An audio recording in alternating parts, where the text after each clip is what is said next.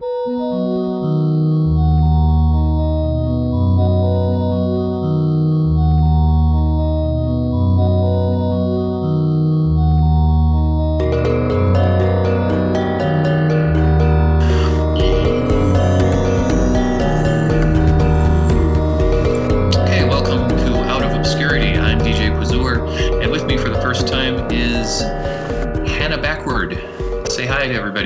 Backward. Hi. All right. You are the first female co-host to host entirely on your own, so welcome. And I can tell folks out there a little bit about yourself, as we're going to talk about a lot of musicians that focus on vocals and experimentation with harmony. And you consider yourself a bit of a musician yourself, is that right? Sure, casually. Casually, as in you have, a few hundred songs recorded and you have a SoundCloud page with many, many, many views. I would say you're quite accomplished as a casual musician. Yeah, I mean, if you count the hundreds of views of my family, then yes. I was more of a musician in my childhood than as an adult. So, yeah, lengthy casual career, not so much of a deep one. Okay.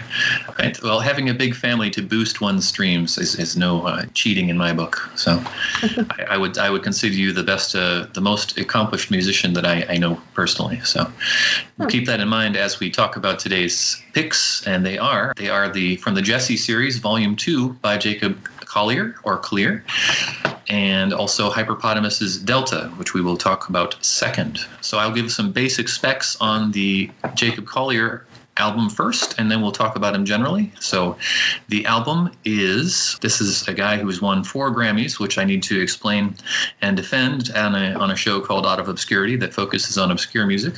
We'll talk about that a little bit later. But first, the album itself. The album is, as I mentioned, Jesse Volume 2. That's DJESSE. And it's apparently a 4-part series. There are 3 currently released, and I believe the third one is nominated for Best Album Grammy of some kind. This came out in 2019. It's got 16 tracks, 71 minutes long, which is a full half an hour longer than the other 2 in the series so far. I would consider it a folk, electronic, jazz, and R&B. We'll talk about genre later. You can find it on the Decca label and streaming all throughout on all major platforms. I would consider this a very popular album. However, it has received only 16 user reviews on AllMusic Guide. So, Hannah Backward, what do you think of Jacob Collier? Where did you first hear of him? And what are your general thoughts? I believe I first heard of him on YouTube. I think most people did. I don't remember which song it was, but, it's the standard style he started out with the multiple Jacob Collier heads all kind of superimposed on top of each other, with each of them doing part of the harmony, which, that's a pretty easy way to get me to love you, is by doing something like that, because not only is harmony one of my most important considerations when not deciding to like music, but when liking it, but also I like to be able to pick out each voice in the harmony. So being able to have like a visual representation of each voice was awesome. The medium helped him in gaining me as a fan. And normally you wouldn't consider yourself a music video fan in general, would you? No. In fact, I almost never watch music videos. So I think we can talk about his videos then. For those of you who haven't seen, I would also agree that the technical skill in not only the music but also in compiling the video is really, really very impressive, in that each part of the song that he's recording, including some songs such as one we'll talk about, Moon River. The statistic is that he recorded himself 5,000 times for one song, and it took him 6 months, I believe, to finish recording one song. We can call this, he's a wizard of Logic. He's Logic, it only took him 6 months to record 5,000 voices? I'm not sure if that was exactly the one. It was on a video, also an interview. He's got many interviews with various people on, such as the Build series, and a guy called June Lee, who's apparently also a very good harmony expert. And we'll talk about all this. But his videos you can see them even proportionally to their prominence in the mix. all of the different parts of the recording. So I was really impressed by that, and I can see why he is very popular. Which, in contrast, we'll talk about compared to our a cappella second pick, Hyperpotamus, who's really more of a kind of a one take kind of a guy, and do it all at once.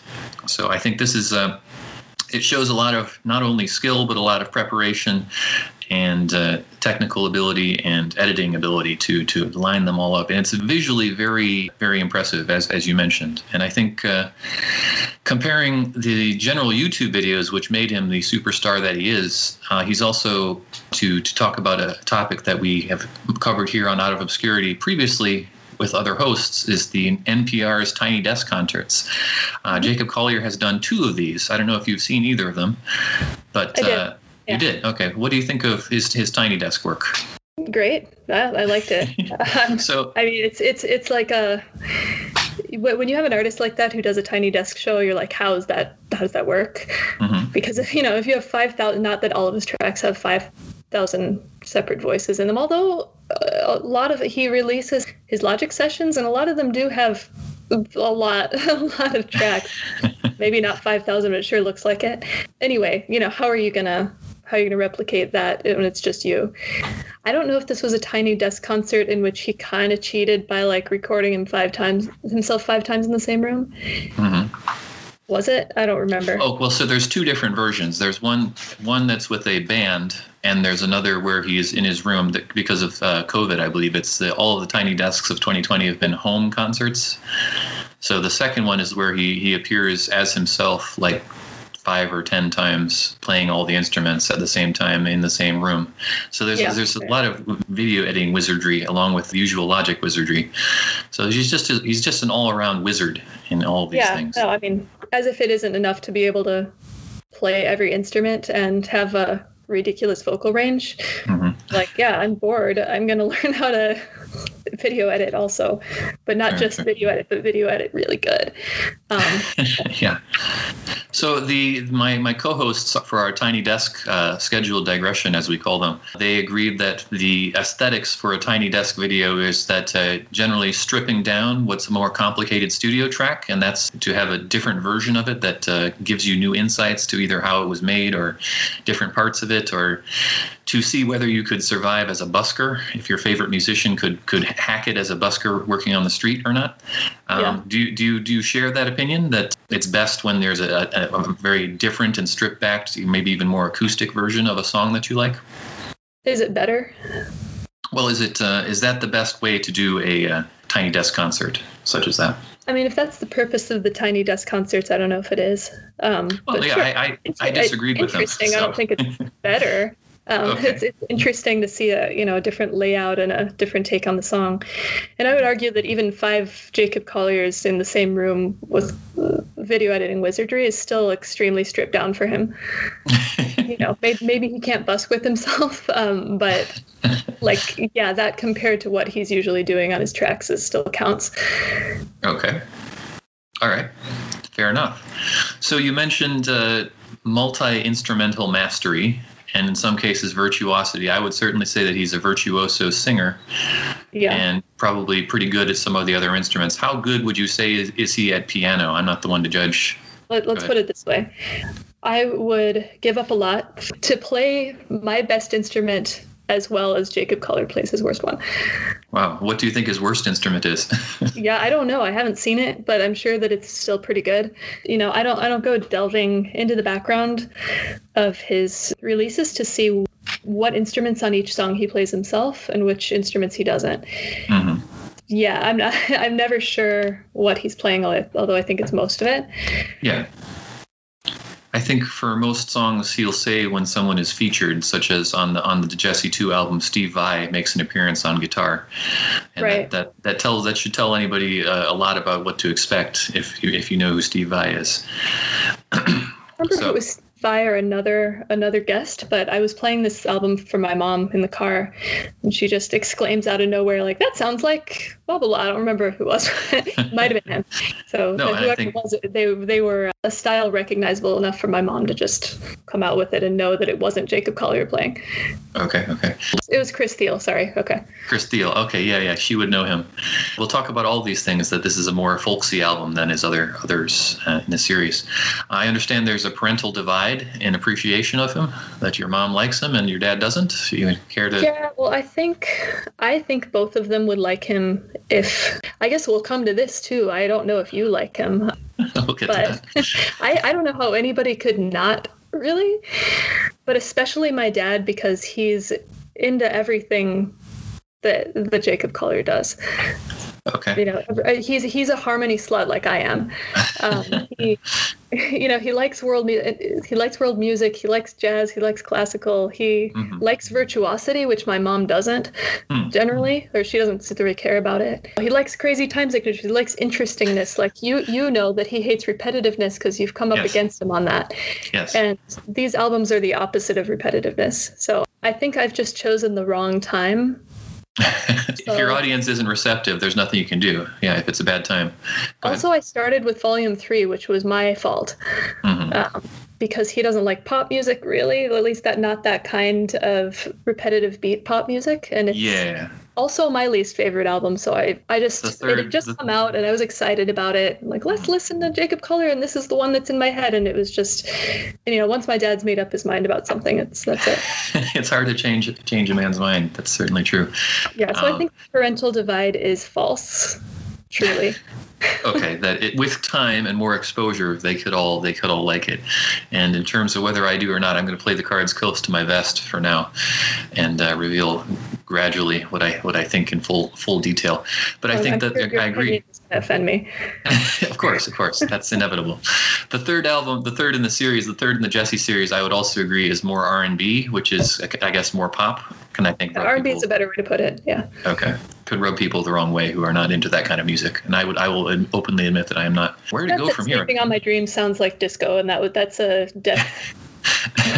Oh my gosh, there's nothing. Anything sounds like disco, it's over forever. Nothing worse. There's a death knell. So then we can, I think, go into why is he so popular with musicians, but yet not a household name. I had never heard of him. He's not a pop superstar just yet, or unless you think he is, and I'm just oblivious. Why do you think he is very, very well regarded among the group of musicians who want to be just like him and want to have his skills, as you have sometimes said, but general population hasn't really gotten into him or been exposed?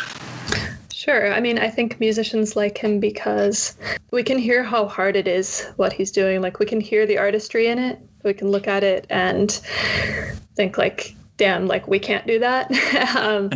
And we want to know what the chords are. We want to know how he mixed it. It's a complex listen. It's really not easy to listen to. I'm just gonna go full snob here, and Go ahead. yeah, it doesn't always have a beat that's very steady. It's not singable easily. Sometimes there are hooks, but then they'll devolve into something else.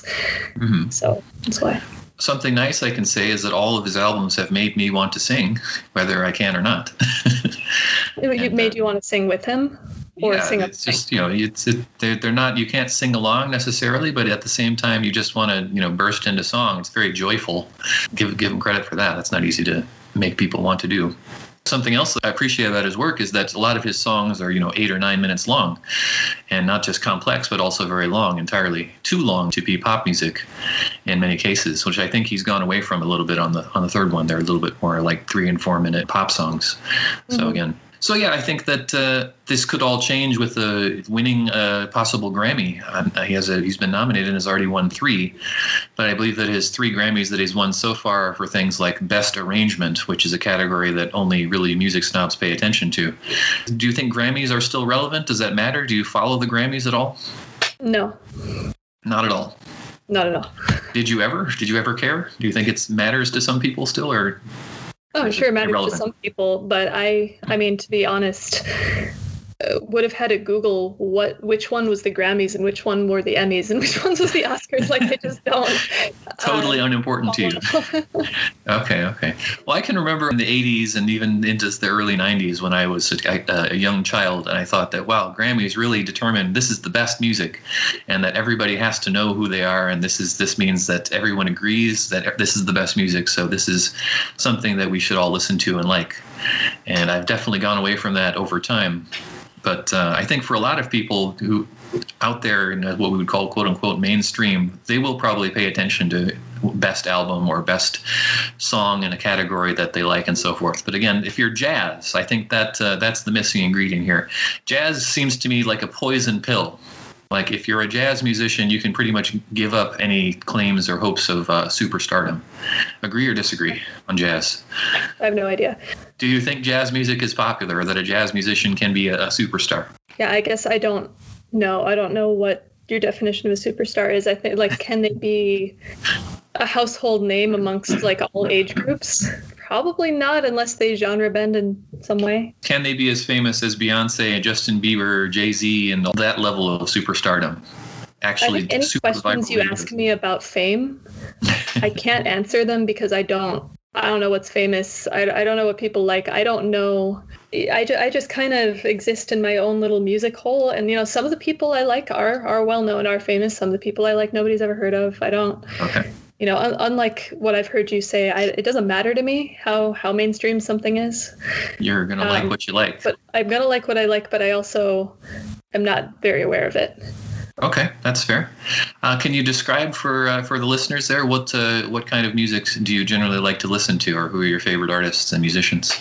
I tend to get like really into an artist and then, you know, eat my way through their entire discography and then just be ignorant of everybody else in music.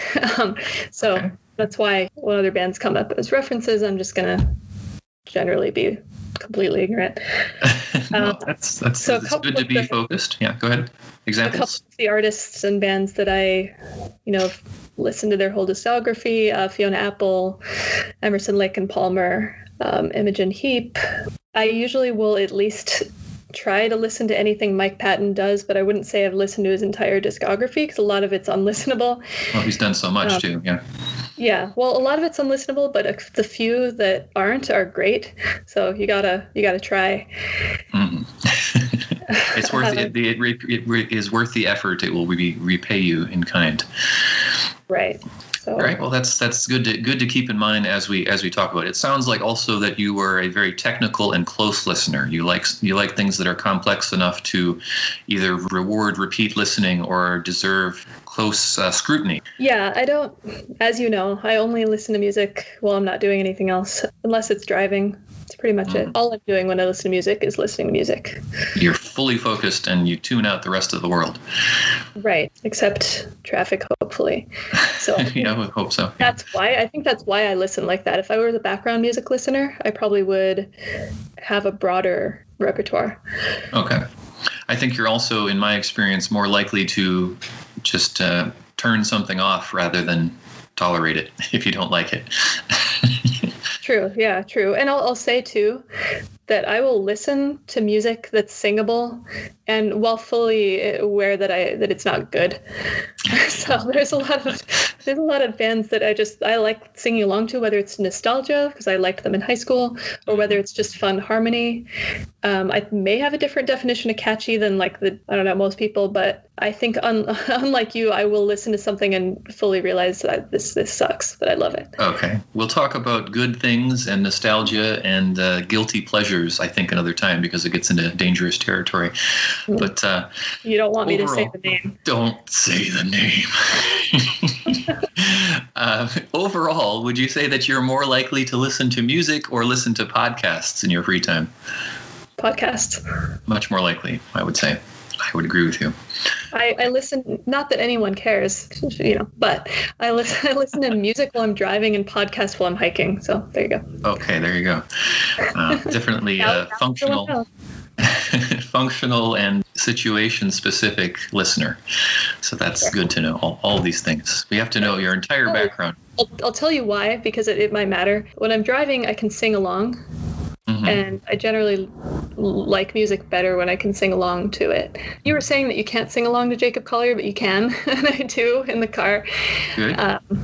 And when I'm hiking, I'm not going to be, just singing on a hiking trail. Fair enough. You could yodel or something. No? No. You're not a yodeler. Not going to happen. Too many people around. Okay. A lot of exposition here before we get into the actual album. What would you say is the relationship between complexity, quality, and your desire to listen to a piece of music?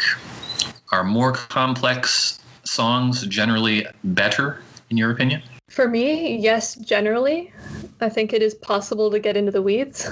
And I even think that Jacob Collier does it sometimes. Generally, I want it to be complex because I want to not know everything that's going on.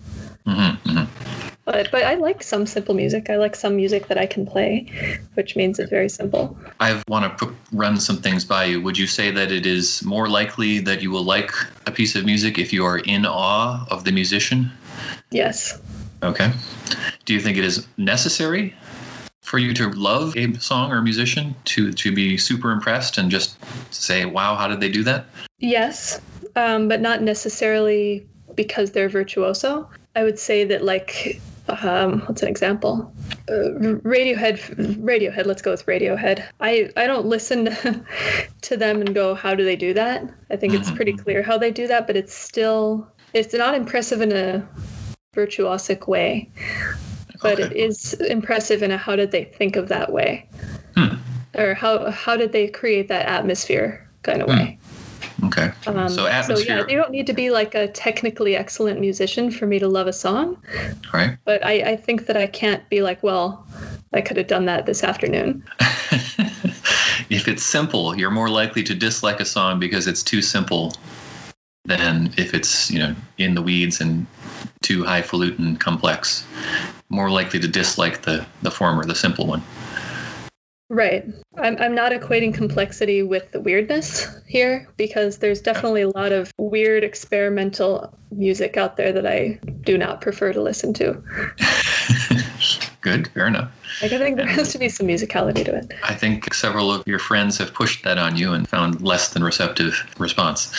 I've also heard of an appreciation, I think it was the band Muse, where someone described to me as they like Muse, the rock band Muse. I don't know if you're familiar. They like them because they do stuff that nobody else can. So that fits into virtuosity too. I think that Jacob Collier does a lot of things that very few, if any, other people could do it. I mean, he hangs with Herbie Hancock and Quincy Jones. He's talking about reverse harmony and all kinds of technical things that I couldn't possibly wrap my head around. That's not why you like Jacob Collier, or is it? No, not really, I guess. I don't really think about why I like him. It just speaks to you. Yeah, I mean, like I said earlier, harmony is the easiest to roll me in, and that's probably his most recognizable quality in his music. Choose your metaphor. You have a choice between two metaphors. I've prepared this, and it's contrived. You have the metaphor of the coloring book or the peanut butter and jelly sandwich. Visual art or food, and I know you're something of a foodie, so choose your metaphor to go into. It's a metaphor for what? Metaphor for Jacob Collier's music. And it has to be visual art or a peanut butter sandwich? No, it has to be a coloring book or a peanut butter and jelly sandwich. Pass. All right, I've prepared. You said I could ask the question, so I'm going to go into it. And so I apologize if this gets too far into the this is crazy talk nonsense. But I'm going to go with the coloring book because I prepared for it. So listen carefully and tell me when you disagree. Music of any kind or any art form has elements and principles, yes? Sure. There are some shared elements and principles, rhythm, repetition, etc., so on, design. For visual art, maybe we start with a coloring book for a child, right? We all know what a coloring book is. And for a child, we praise the kid who colors within the lines of the coloring book, yes? This will all make sense in a minute. Would you disagree? I mean, yeah, but Initially, at least. I was not personally praised for coloring within the lines, but sure, I get your point. Okay. The general expectation is that a good kid, or a kid that is good at coloring, will color within the lines, and coloring outside the lines is not good, is bad. Yeah, I would say at least keep it in the book and don't color on the walls, but yeah, okay. Keep it in the book and not on the walls. That's a good rule to follow. As we get older, maybe our coloring becomes more complex.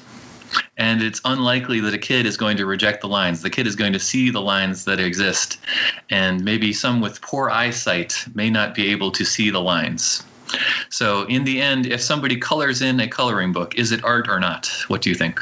Do we want to hang it on the wall or frame it? Yeah, I mean, I'm sorry to be a buzzkill, but I don't care. I don't care what's art or not. I really don't.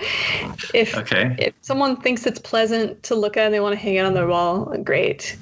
Okay. I don't have an opinion. So I'm gonna transition here into whether we want to hang it on the wall, frame it, or hang it on the fridge with a magnet. Is it art or not? I see it more as a work of art or not worth preserving. I see Jacob Collier as someone who not only colors perfectly within the lines, blending colors in ways that no one ever has. But you could also take a magnifying glass to his coloring book and discover lines you didn't know were there. They're intricate, fine lines intersecting, lines upon lines upon lines. And the average listener only sees the canvas, not the lines. So in my view, he's very adept in his omnicompetence and near virtuosity in so many in arrangements and so on and harmonies that have never been made before. And I think that that limits what I can appreciate about some of his songs. And, yeah, I mean, I think that splitting hairs or splitting lines or, however you want to look at it, because if you're arguing that, I remember what you said, reverse harmony and microtones and yes. and things like that are still within the lines, then what would be outside of them? Well, thank you for asking. In fact, I would say that you are the source of many of my examples of people who cannot tolerate people who sing out of key, who can't sing, quote unquote. And I will list a few examples. You say that David Byrne of the Talking Heads cannot sing. And Spin Magazine. What is. He collaborated with St. Vincent. And you like the St. Vincent parts, but you don't like the David Byrne parts because David Byrne can't sing, quote unquote. Okay. Spin Magazine says that David Bowie can't sing. My cousin, who is also trained as a trained singer and musician, says that Ben Folds can't sing. You have opinions on Ben Folds? No. No opinion. Okay. But anyway, these would be examples. I don't even know who. Well, I guess I know who he is, but that's it. I'll say that I have a friend who introduced me to a band called Pere Ubu. Do you know who that? Of course. They're from Cleveland, and I love them. Okay, great. Well, he also told me that the lead singer describes himself as tone deaf. And then he wanted me to listen to them, which I definitely didn't want to do after he said that. But I found that he wasn't. He was not tone deaf. I think I have heard a tone deaf person sing. I'll leave it at that. I also understand that REM records the vocal tracks without any accompaniment because he's not very adept with tone and so forth. So anyway, these are all examples. The instruments match him instead of the other way around? Something like that. I actually don't know the process or even if it's true. It could be apocryphal to bust out the big words. Yeah. But, by the way, me leaving it that was not implying that you're tone deaf. You're not. Okay, thank you. You're very toneful. But anyway, the people who quote unquote can't sing or who sing out of key, they're the ones who color outside the lines and might be breaking the rules, basically. And I would say that many musicians, more mature, would say either that they can't see any lines or they would say that they reject the lines, whether we should judge the songs and their music as a whole, a gestalt, rather than adherence to any principles or rules. And I think that to avoid being totally abstract or becoming a Jackson Pollock or something, or becoming noise or static on a TV screen, some conventions do need to be followed. But you can pick and choose which ones you want to and which ones you want to break or stretch and so on. Otherwise, I see that music becomes kind of a pageantry, a contest to see who can best color within the lines of a coloring book, who can follow the rules best. Right. Thoughts? Well, if singing out of key is throwing outside the lines, then almost everybody does it. Okay. But Collier almost never does he? No, and if he does, it's on purpose, I feel. He's doing some kind of weird microtonal thing. But no, I wouldn't say that. Some people who sing, they'll bend a pitch deliberately. They'll be very casual about what their voice is doing deliberately, and they're not in tune, but it's so deliberate and not deliberate in the same way that Collier is, but deliberate in that, it's more of a talking sound than a singing sound. I think if you have a style and part of your style is to not always be in tune, that it's accepted, even by me sometimes. I think it's sometimes, more. I think is the sometimes with me, it's more. I think it's less of a value judgment than just my ears hurt. All right. So if it's intentional, it sounds like, then it's okay, and you might still like it. But if it's somebody who should be in key and isn't deliberately going out of it, then you're more likely to say, this person can't sing and I don't want to hear it. Yeah, nothing sounds worse than somebody who really thinks they're in key and isn't. And that's probably what many musicians who lack the training or talent or skill to do, is they think they're singing right and they're not. Do you think? I don't know, lacking something ears I do it a lot myself, like when I'm recording my own music. It's a lot of takes because I listen to it back and I'm like, damn, that person, me, really thinks she's in tune on that take and she is not, and then I do it over. I also seem to recall that's often the first critique that your mom gives to a certain piece of music. For example, Hyperpotamus, I think, is what she said, that either you or she said that he's not always in key. Yeah, she did. She couldn't even finish the first song on that album. And we'll talk about that. It's interesting to me because I think he is at least in tune enough that my ears like it. I don't think he's perfect all the time, but it sounds good. But she was like, turn that off. Okay. Do you have more to say about following rules or breaking them? So I want to go very briefly into a food comparison and take your word on complexity generally being more enjoyable to you rather than simple songs. And correct me if I'm wrong, and I'll edit this out if I'm totally wrong. But did not the food critic Jonathan Gold say something like the best food is more often the result of a combination or interplay between a few ingredients rather than overdoing it, and sometimes more is just more. And I give the example of him criticizing a San Francisco burrito as having too much in the burrito and becoming the model for Chipotle, where everything goes in and nothing is left out. Am I wrong about the sourse of that idea, and do you not disagree? I have no idea whether you're wrong about it. Okay. Maybe I've heard you saying it then, that you don't need a ton of ingredients. Definitely wasn't me. I like to throw everything in my food. Really? Okay. So I might have to edit that out, but I'll have to look into it more. But I know somebody said it, and it was a food critic. And I hope it wasn't just some, TV food channel person who said that 3 or 4 ingredients together is best. You're more of a throw it all in a blender. As long as you know what you're doing, it's good. Yeah, mindfully throw it all in a blender. I just like a lot of herbs. But Collier's work is both complex and very, very subtle, in that the average listener, and I consider myself an average listener in terms of close listening or listening for technical things like which chords are involved. I think most people would just go over their heads, and the subtleties would be lost, and it's pearls before swine kind of a situation. But you are listening for exactly which chords and how did you do that, and songs are treated as harmony puzzles or as exercises in reaching certain sounds, and that's a good thing for you? Yeah, not successfully. I don't know what he's doing 99% of the time, but I like not knowing. It's a good feeling. So a song that doesn't experiment with harmony is less interesting to you than one that does? All else being equal. Good to know. All right, I think we're just about ready to actually talk about the album. Okay. What are your thoughts on the album in general? You can start. It's your pick. My thoughts on the album, of the 3, it was the one I initially liked the most and probably still remains that way, which is somewhat unusual. I usually have songs or albums that strike me as very listenable at first, and then they quickly get sour, but this album stayed. How many times have you listened to this album, would you estimate? I don't know, 15. 15? Okay, that's sizable.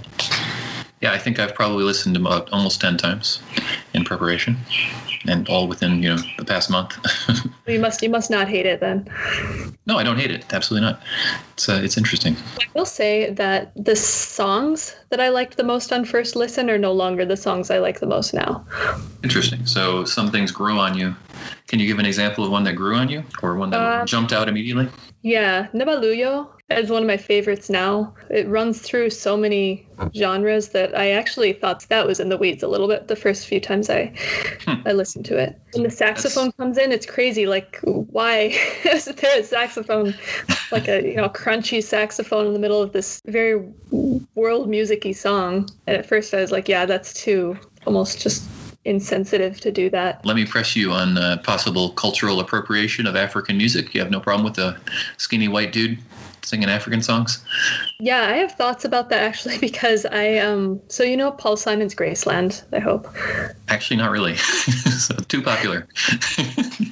Okay, well, that is not obscure. No. So not obscure that I even know about it, but only because my parents listened to it growing up. Anyway, it's very like Volume 2 in that there's a lot of African music, and I wouldn't even say influences, but it's straight up just African music with Paul Simon on top of it.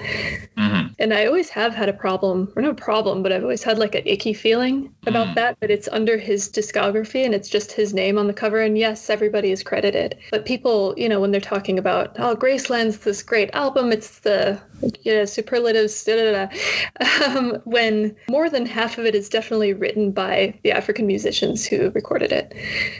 That's my biggest criticism about Volume 2.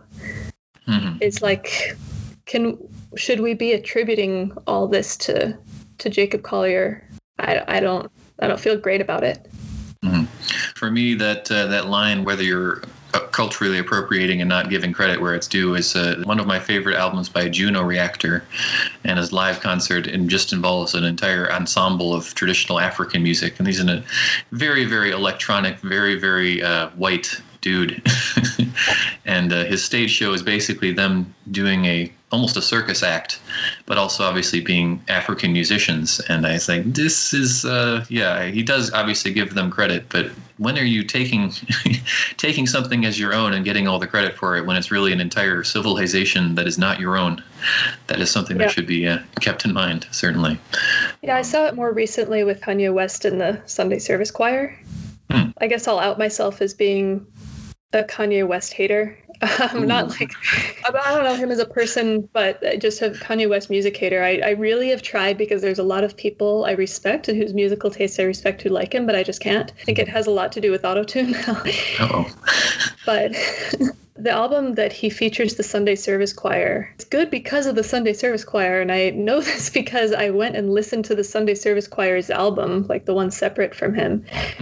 But even their album, he's given this really high billing. To go off on a tangent about my dad again, it was actually on the same trip that I tried to get him into Jacob Collier, and I set out, and he loves gospel, loves gospel. Oh yeah.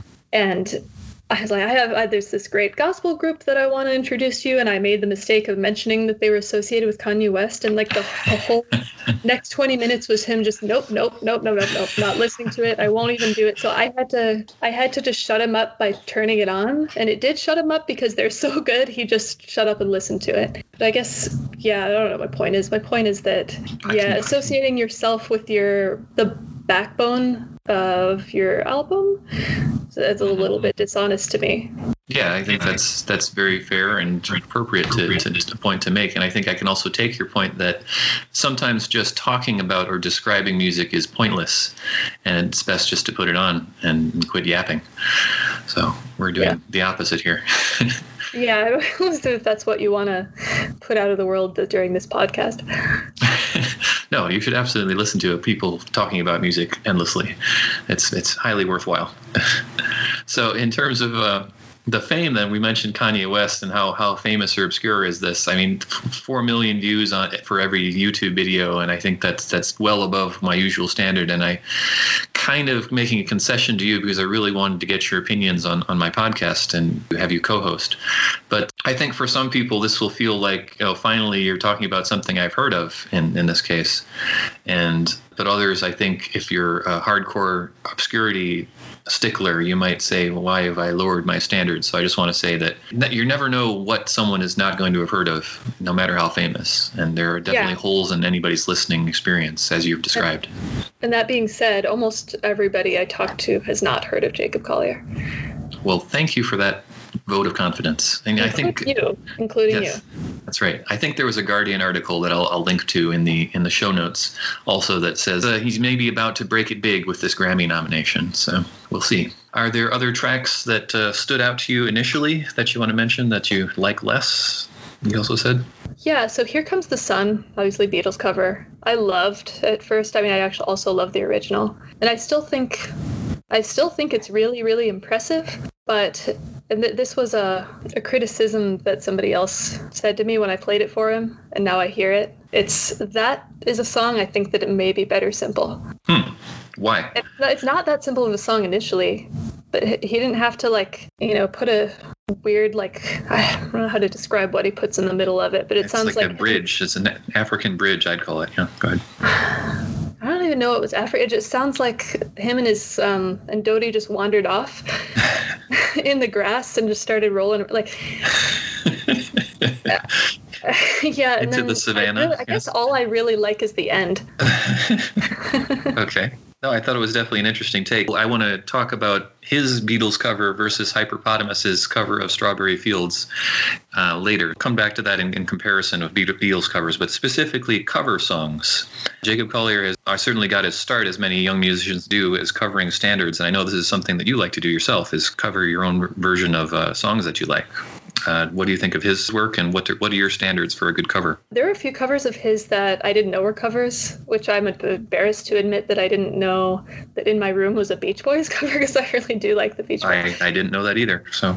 Yeah, we suck. I just thought it was a great song, and it is on both. I feel like Moon River was a look what I can do with how many voices I have. I think it's great. It's great to listen to. It's really interesting and fun to listen to, but I'm not sure if it's meant to move anybody, which is maybe the point of Moon River in the first place. Thank you for that point, because I was afraid I was going to be attacking a sacred cow in my criticism of it. That is the 5,000 Takes song. So I was going to ask then about gravitas and movement and moving the listener in the audience. And I think that sometimes for some certain songs that are so sacred that you need to have more life experience than a 20-year-old guy when you're singing the standards and the classics. Like, for example, I'm sure that Jacob Collier could do a technically flawless, brilliant rendition of old musical numbers like Old Man River or Sinatra's My Way or something like that. But should he? He's a young man, and I hate to say it, but I think some of these songs you have no right as a young man to sing. And I Moon River... disagree about him not being able to do it because he's young. I think that there are plenty of young men who could do it. Okay. I'm not sure that that's his focus. He can, like I was saying earlier, he already knows how to play every instrument on earth. He already has a ridiculous range. He's an advanced logic user with the video editing wizardry. Mm-hmm. Maybe there isn't any room for gravitas, as you put it. Okay. There isn't any room, as in it's just too much for one person to be able to do or to pull off? I'm just not sure it's his thing right now. Okay. I would say definitely not his focus. Maybe he's trying to, in his interviews, I was going to accuse him of just singing to hit certain notes or achieve certain harmonies rather than singing with feeling. But in his interviews, he's definitely saying about all the emotion and meaning he's trying to put into his songs. So I guess I shouldn't assume that there isn't any there. Maybe it just doesn't connect with me, or it's too general audience and broadly appealing. I actually agree with you, and it's funny that you bring that up because I was thinking about that this morning. And it's funny because I'm the one who wanted to talk about him, and I love him, obviously, but I'm critiquing him more than you are in this podcast. My least favorite thing about him is his voice. Huh. It's despite how in tune he is and how he hits it and how all of his 5,000 harmonies. I think, well, let me rephrase it. It's not, I think he uses his voice like another instrument. Mm-hmm. Rather than as a voice. So, he's using it to create soundscapes more than he's using it to convey emotion through words. And for me, Jesse Volume 2 is the first album of his 3 that he had put out so far that I think he could pull off a lyrics-driven ballad. Before that, I don't think he could. Interesting. Something meaningful. He actually doesn't even want to make it. A lot of people say, make the music that you want to make for yourself in case nobody ever appreciates it. At least you will. But I think that a lot of his lyrics are so general about love, or broadly, not going to offend anybody and not going to maybe speak to anyone on a personal level, but just generally feeling on the human condition sort of thing. Mm-hmm. And I think, if you were to make a lyrical ballad, like you say, that is written to a certain person that he loves or something, that would be interesting to hear him do. And maybe he has done that and I just haven't appreciated the lyrics. But I think that would be interesting to see whether you're right that he could do it. And I know that you have in the past described your distaste for affectation in vocals. So that was actually going to come after you on that and attack you viciously, because I think that his vocals are extremely affected, and he makes a point of it, whether your breath is full or mouth is wide open or not. And he sounds just really fake in a lot of cases. But I understand that he's purposeful. He's doing it so that he can achieve a certain sound. He makes a big point about being distant or close to the microphone, or which part of the room you're recording in, and all these things. And I wonder, I've heard his interviews. And I don't remember saying that I don't like affected voices, mostly because I don't even know how you're using the word. I mean, examples of Elsie Ann. I don't remember if you know her voice, kind of, or do you say that I like breathy women? Oh, yeah, women who are trying to force kind of a babyish sound. I think that's what I was saying. Okay. So somebody on YouTube, I was on one of Jacob Collier's YouTube videos, I don't remember which, and it was just, the comments are full of people just loving on him and saying how much of a genius he is, and there's this one person who's like, I'm sorry guys, but he just sounds like he's yawning. His voice just sounds like he's yawning, and I think that's true. He does sound like he's yawning in terms of timbre. There's a timbre of his voice sounds like he's yawning, but obviously, he yawns in 8,000 different tones, so I think you can give him a pass. And just to be clear, I'm not really dissing him for it. If vocal specialization, not specialization. Yeah, I mean, he can go for what he wants to go for, and he's gone for enough. He's proved his skill in so many things that I don't think we can sit here and pick at him for the one thing that isn't perfect. Well, it's done in the spirit of experimentation. I say, I want to know what it would sound like if I did X, Y, and Z altogether. Or take out Y and see if you left it out. And he even makes a big deal about leaving out the expectations for those who are listening carefully. His departure and arrival, talking about in terms of chord progressions and note progressions and melodies and so on. It's kind of like the stereotypical pretentious jazz person saying you have to listen to the notes that they're not playing. And he makes a big deal about that in his own thing. And I think it's much more difficult to appreciate this kind of vocal virtuosity and experimentation in what is basically pop music with somewhat insipid lyrics, I would say sometimes, as opposed to opera or some kind of explicitly experimental songs where this is the point of I'm going to do a harmony exercise doing X, Y, Z, but leave out Y and see how it feels. I mean, you've obviously listened to more of his interviews than I have, which isn't hard to do because I think I've heard one. So you talking about him talking about being experimental with his vocals really surprises me because I hear the same tone most of the time. Okay. I think that what he's trying to do specifically is make very, very subtle variations on his chords. He's take one out and he's talking about how many cents above or below and microtonality and all of that technical stuff that I don't fully understand. And so what I think for the average listener, it's like when I talked about mixing colors in a coloring book. As we all know, if we mix all the paint together, it just comes out like kind of a brown. And it's for a lot of listeners, it's which shade of brown is the tone. Well, maybe his micro experimentations are lost on me. Goodness, I thought that's why you liked him. So I came in with this with false assumptions. It's the overall. You're more of an overall. Does it sound good to me, listener? Than a wow. Can you believe? In one of the interviews, he mentions I don't remember if it was Quincy Jones or Herbie Hancock playing an improvised song that still sounded a little contrived to me, and which seems a total contradiction in terms. How can you be contrived and improvised at the same time? I think it was the song "You and I either Herbie Hancock or Quincy Jones hit a certain part on that, and he says this was so touching because they said to him, "Oh, stop it right there. What was that chord? How did you make that chord? Oh my gosh." So that really was important to him, and I think it would totally be lost on me, but I assume that that's what you were listening for. Subtle variations on harmonies. No, No. I think that my experience as someone who's passed 4 semesters of college music theory class is not anywhere near on the level I would need to be to hear what they were hearing in that video. I assume I haven't seen the video. Okay, so that's the June Lee video. I think it was either the second or the third one.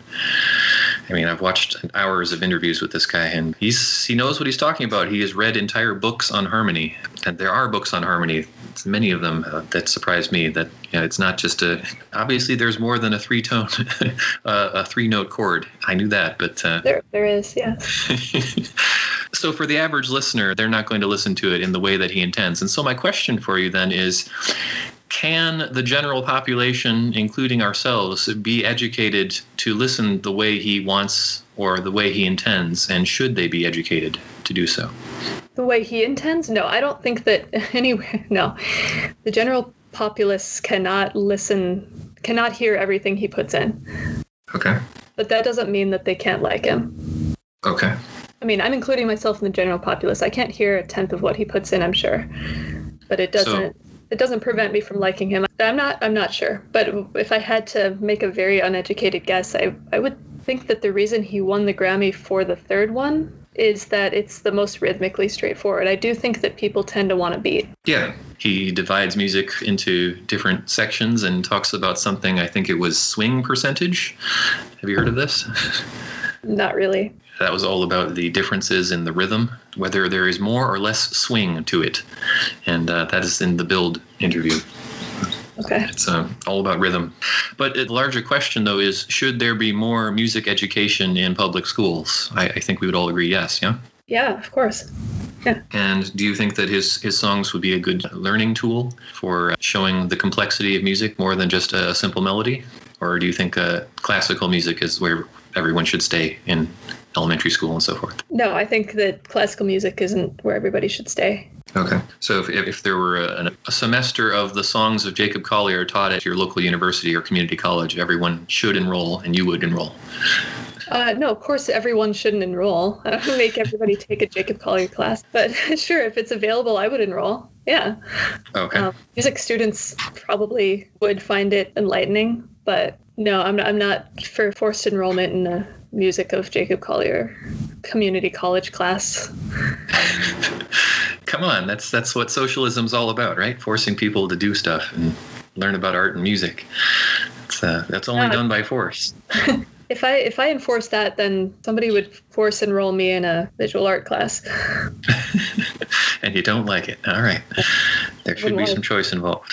But I do think we should talk a little bit about privilege, too, and that not everybody gets to grow up in a bedroom as a music studio full of instruments. And not everybody gets to, in your case, work in a musical instrument store and get to try all of the instruments. So, I mean, I did that because I went to a music camp where I knew I wanted to do that. Mm-hmm. Well, I think Collier is clearly a guy who loved every elementary school music class, and not everybody does. And so that's, I think, what led him to put so much study into it. And that's why I really take issue with saying he's just so very talented.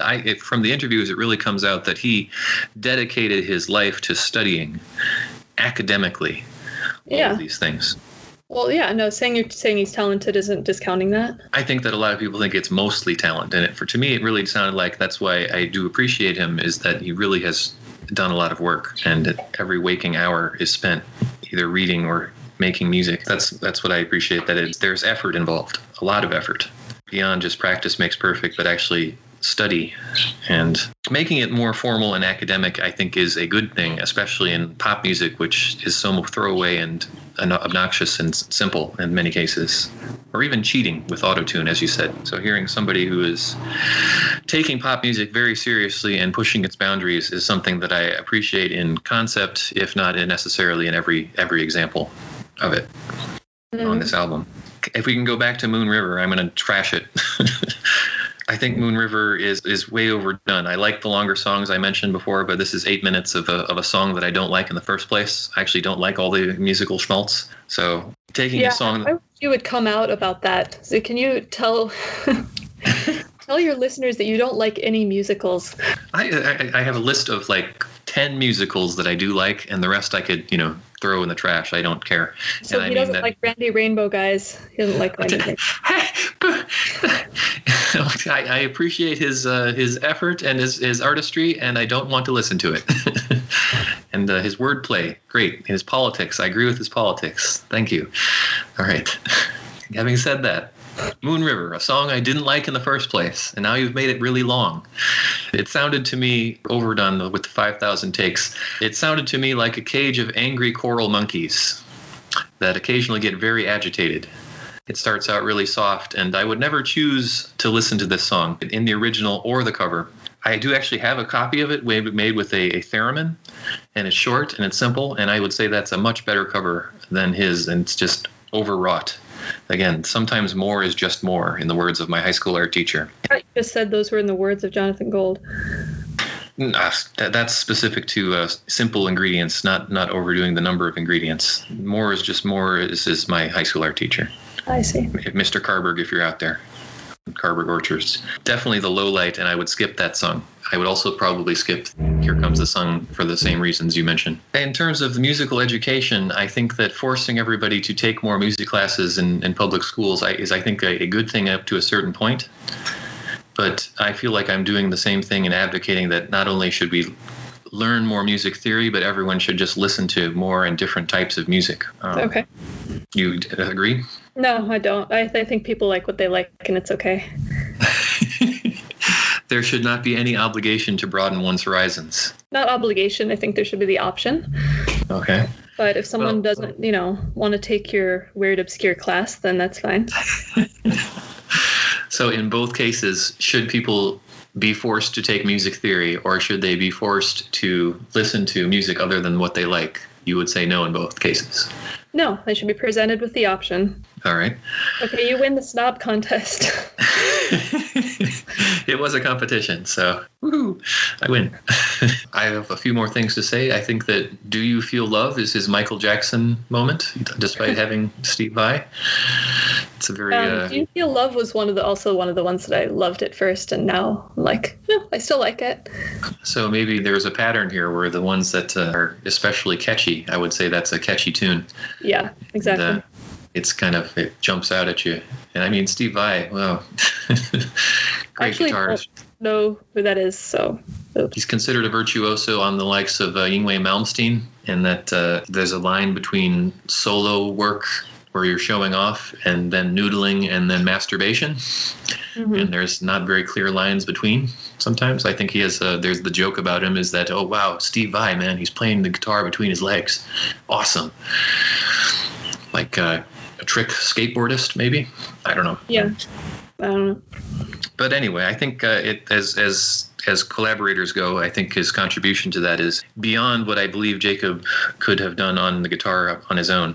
So I guess it adds to it. The album as a whole, if we want to talk about it, I think it switches and blends genres like British Americana folk, bluegrass, Celtic, electronic, and vocal lounge jazz. You can divide the album into sections where it's pretty mellow and Celtic and bluegrassy, folksy in the first part, and then jazzy in the middle part, and then African at the end. I don't really think about genre, I think. Why not? Because I don't care. I just like what I like. I don't know. I don't need to know what it's called. I don't need to know what won a Grammy or what genre something is. So there are certain things that you like to be complex, like the song overall or harmonies in general, and there are things that you just put entirely to the side and don't care about. And well, what is there to say? Okay, this is what did you say? Lounge vocal jazz? What did you say? Yes, vocal lounge jazz. Okay, well, great. So once I know what that is, which I don't, but once I do, then what else is there to say? Well, to what extent? That's not complex. That's just. So I think the genres are very useful. Would you disagree entirely that we should just do away with them? And some people say that there's good music and bad music. Is that better? I don't think we should do anything. I think that's where our we're disagreeing here. They're not. It's not important to me, but I don't want to make it illegal. You want to mandate that everybody listen to the music you like, and they must. Yeah, no, you can love genres. I don't care. It doesn't add value to my music listening experience. Categorization is helpful. I don't generally like fantasy fiction. So if something is labeled as fantasy fiction, I'm probably not going to go out of my way to get it from the library. So sure, it's useful, but if I already like an album, then I no longer care because I just like it.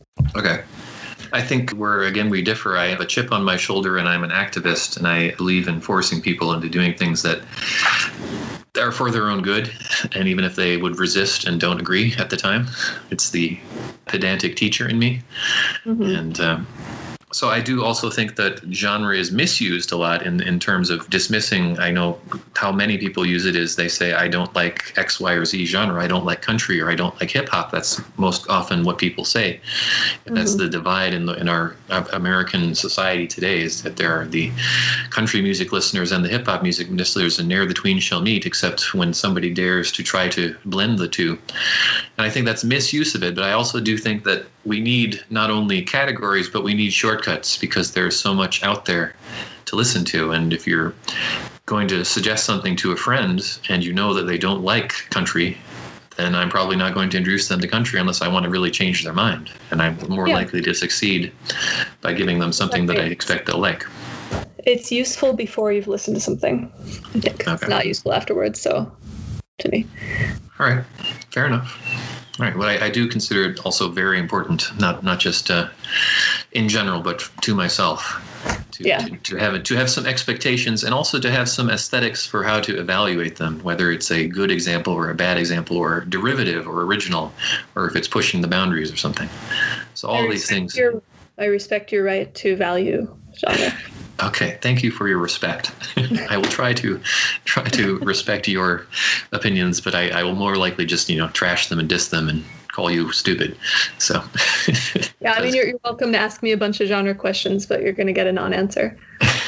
Okay, noted for future reference. A comparison that we can make with both Collier and the band that you suggested to me that I didn't like, except their earlier glam rock work, was Sparks, and the use of vocal loops. How vocal loops are used in a song. I think both Collier and Sparks in their turn of the century, 21st century works, they seem to use repeating vocals as kind of like a rhythm guitar function. I don't know if I don't like it, because I usually do like repetition, but for some reason not vocals, and maybe that's because there's schizophrenia in my family. But your thoughts on vocal loops? When is it okay? Not okay? Oh, it's always okay. It's fine. I like, so Sparks I like from a completely different vantage point as I like Jacob Collier. They just use textures very interestingly. So what do you mean by textures? I find their sound soothing, despite the fact that it repeats the whole time and there's not necessarily anything new happening the whole track. I tend to listen to that when I work out. Actually, it's my version of, I guess, like amp you up music. Why do you call it soothing then? Why do you want to work out to soothing music? Soothing's the wrong word then. I guess it gets you into a pattern of where you just robotically do the thing. Okay. I mean, I can totally see it if it gets you to do your reps better, lifting weights or something like that. But yeah, push-ups, pull-ups. So also, I like vocal loops because I will noodle on top of them. I generally don't just listen to it without singing on top of it. So it is like rhythm guitar. It's a foundation for your solo. Yeah, like I experiment over it. I'm not sure that I would listen to it otherwise. Okay. Well, as I mentioned, I'm fine with, obviously electronic music is mainly loop-based in many cases. And I think that vocal loops, however, just really get grating on me. So that's another problem I have. It's personal. Yeah, I could see that. I'll say that as I've gotten older, I've tolerated them better. Any loops, not just vocals. I can appreciate the subtle variation from phrase to phrase, even with a lot of repetition. Sort of like a slow alteration between two atmospheres. Subtly shifting and so on. Just to hear you talk about atmospheres in a positive way is surprising to me. But I think that's a bridge that a lot of, especially seniors, never managed to cross in terms of repetition in electronic music. Or is it that's most often the reason why electronic music gets dismissed by people for a certain age, is they just say it's too repetitive. I think your father has mentioned that as much specifically. Some other general thoughts. To what extent do we like music that we want to make ourselves? Do you want to be Jacob Collier in your dreams?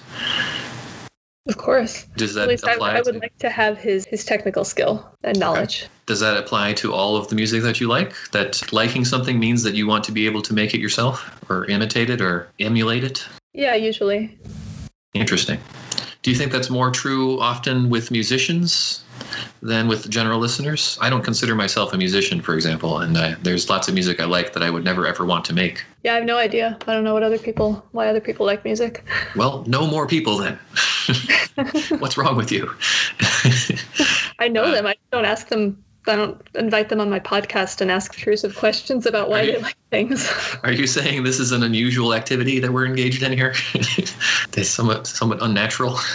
Most people, I would argue, like things because it makes them feel good and it sounds nice and makes them want to move. And I'm in a workout group and we have a shared Spotify list that I am not allowed to add to because everybody else's workout music is, actual amp you up music and not like creepy vocal loops. Interesting. So I assume that they like it because it makes them want to sweat, but I don't ask them. I'm not like, best hey, workout tracks ever. Yeah, Jacob Collier. Why would I ask? Let's pump it up to Collier. Mm-hmm.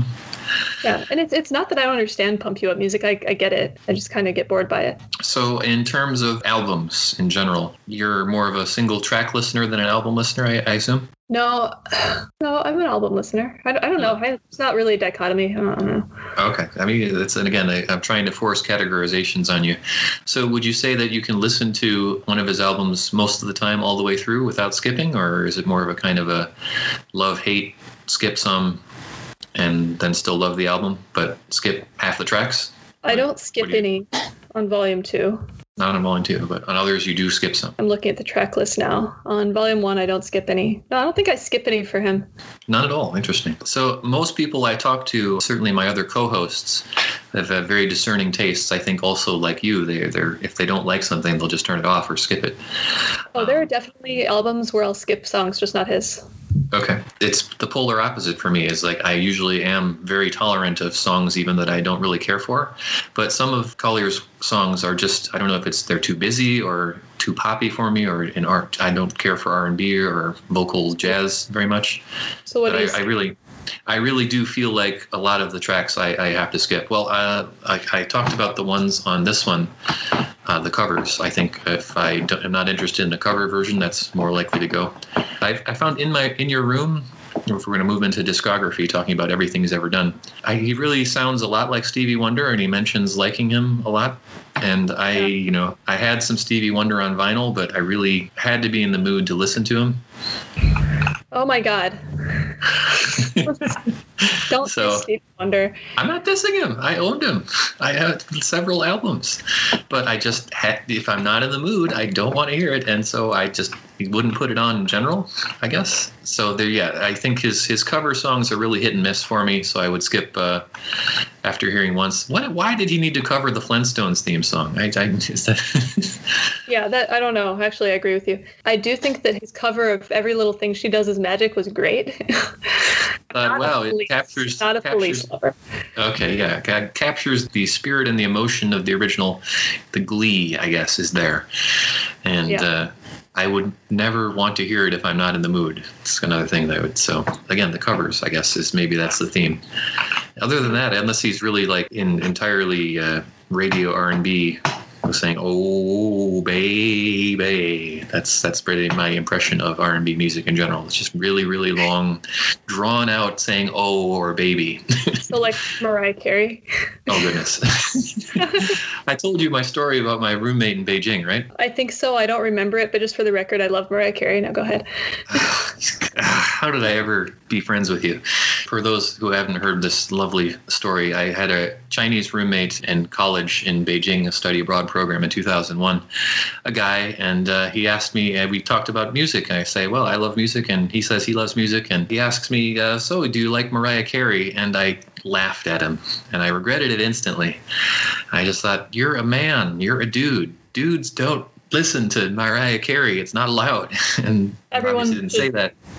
Everyone should listen to Mariah Carey. There should be a required Mariah Carey class in elementary school. I hate you. No, so it's great when someone's trying to make you do something you don't like. No, right. We can go into that another time. But my point, though, is that I think I pretty much ruined my relationship with my roommate. I'm just glad nobody else was there to see me laugh at him. And I apologize if you're out there listening, Yenjun. Probably not likely. I do regret it. It was a reflex. No, he then, my roommate, then we were given a cultural stipend to try Chinese food on the dollar of the program that we were in. And we all suggested that our roommates show us to the restaurant that we should try new foods and broaden our horizons, as I've been saying. And so my roommate and another classmate did the "we're not going to tell you what this is until you try it" game with us in a fancy Beijing restaurant that had many delicacies. And anyone who knows anything about Chinese delicacies, the more strange and more exotic they are, the better the dish is and the more face you get by trying them. And so out comes this big steaming plate of something that clearly looks very squishy and not normally what we would consider meat. And so my classmate and I, we took a bite, and it was very squishy, very chewy, like the texture of octopus or something. And so we asked then, okay, yeah, we tried it. We not going to try more of it or eat more of it or, finish the plate. It was a huge, like, serving size Thanksgiving plate, like the size of a plate you'd normally put your mashed potatoes on to be passed around to your whole family of 10 at the table.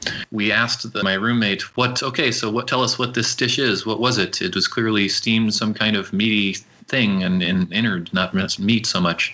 And so he didn't know the word for penis, so he called it an expletive, and his accent was very strong in English, and we didn't know how to say it in Chinese either. So I learned that and maybe because I laughed at him for Mariah Carey, he ordered us a super huge family size helping of bull's penis.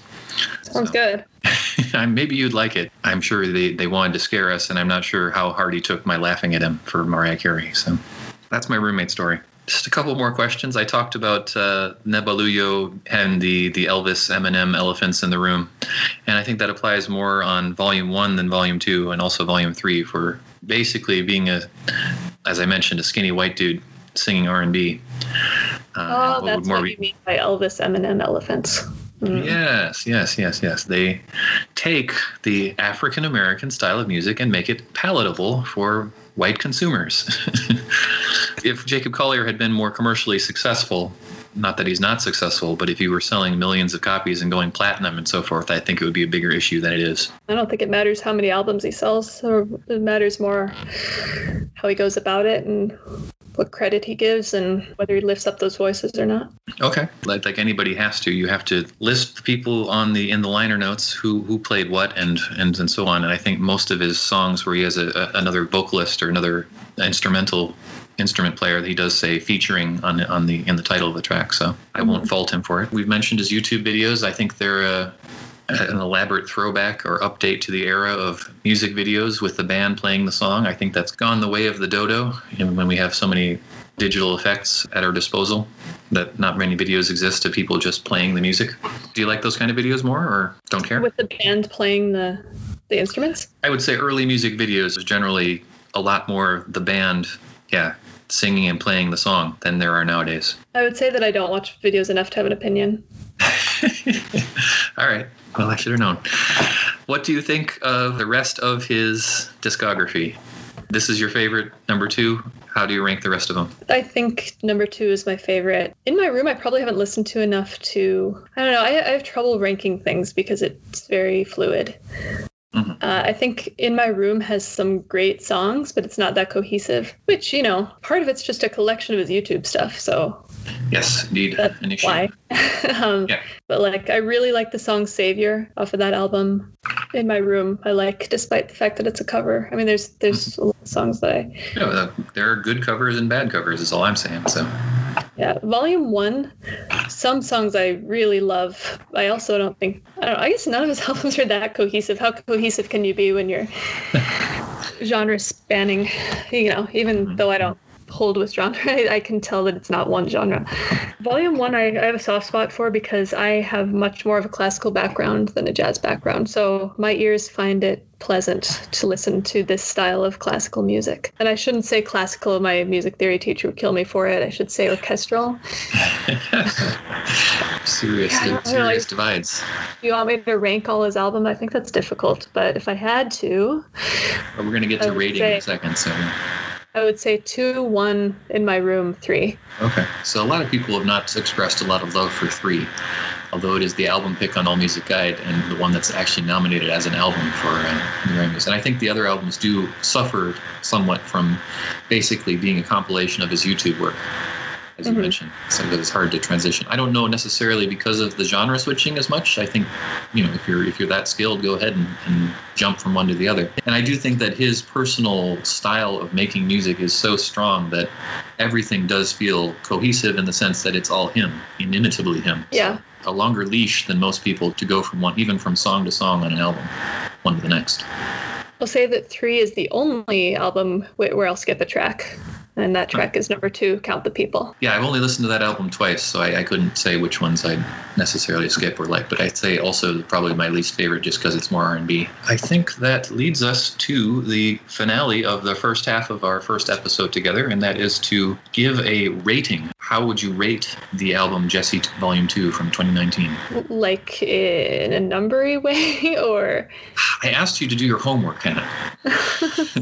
What is your rating system? Is it a 5-star? Is it a thumbs up, thumbs down? Is it a out of 10? Oh, I didn't read that part of my homework. Well, I don't know. I probably ignored it on purpose because I never really. Do you think of albums that way or not? No, I don't. I don't think of albums that way. How do you compare? How do you compare one album to another? I really like them for a while, and sometimes I like them forever, and sometimes I stop liking them. Sometimes they're an anthem for a certain part of my life, and sometimes they're just timeless, and you don't know until you die. So I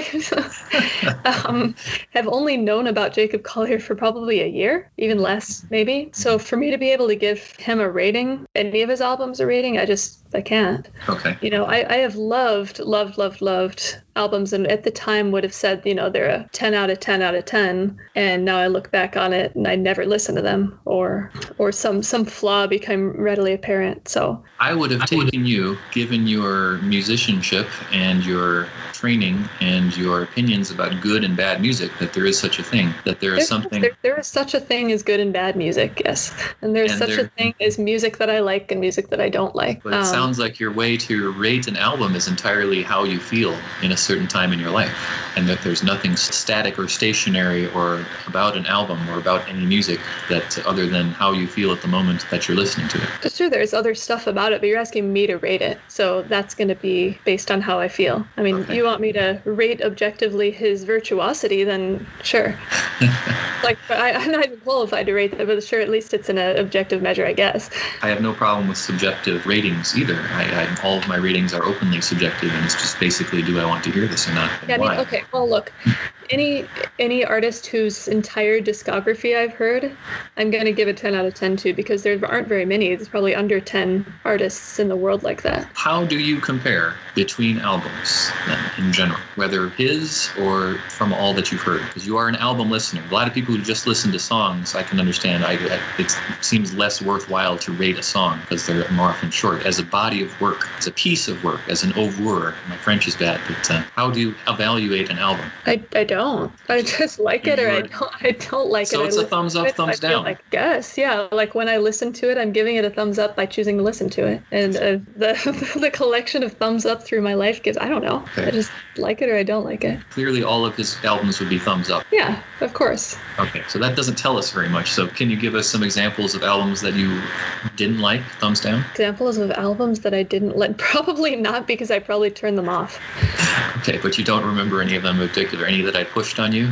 I know you didn't like Dura Durian's Flower Planet. You probably don't even remember that. You did not like the books, The Lemon of Pink? Don't remember. Yeah. Yeah, I think that anything, I can't remember the stuff I don't like because I just immediately forgot about it. Okay. So if it doesn't stick with you, it's a thumbs down. I'll absolutely tell you I don't like it and why Absolutely. when you try to have me listen to it, but then, a year later, I'm not going to be like, I remember that horrible band tried to make me listen to. I'd give that a thumbs down. I just don't remember it. I can think of artists that I don't like. Yeah, well, that's different, though. That's different. I would also rate artists as yes or no, thumbs up, thumbs down. Do I want to listen to it? But I think there's a lot of in-between stuff with an album where, like I mentioned, this is more likely than other albums that I have to skip some songs that I don't like and strongly don't like.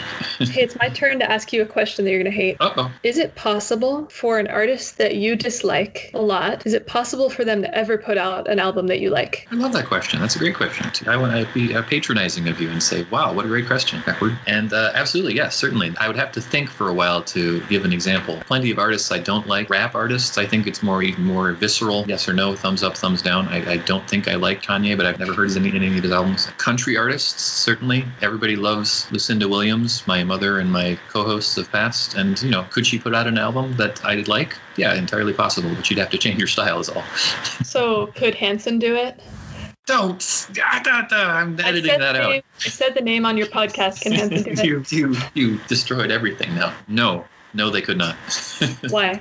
They are just beyond the pale. With every bone of my body, with every listening power that I have, I despise them. Well, what if they put out an album that you would love, but you would never know it, wouldn't try them out? That's, possible that could happen, but it's just, I couldn't even imagine it. That's the short answer, and we can re-engage on that another day, I think. I need to give my rating for Jesse too. Okay. Went back and forth on how high or low. I thought about when I first listened whether I should be snobbish and say that another story. This is full of stories from high school and music education days. When I was in middle school, our band director asked us to give an example of a band that was prominent or a representative of the 1980s. And everybody gave the usual, Michael Jackson and all, Run DMC, I think somebody liked, or Aerosmith, etc. Lots of hard rock and metal, and everybody said, yeah. And so I said the Talking Heads, of whom David Byrne was the leading member. And my band director said, I don't know. I don't listen to that kind of music. And so that to me is the band that I like from the 80s that represents the 80s. And to be told by my music teacher that, well, maybe it's not representative. Maybe you're not valid. It doesn't count. So I thought about giving the same snarky answer to Jacob Collier to say that this is not an album or the kind of music that I would ever choose to listen to by myself, which is true. I probably will not listen to it again, but I did appreciate some of the songs and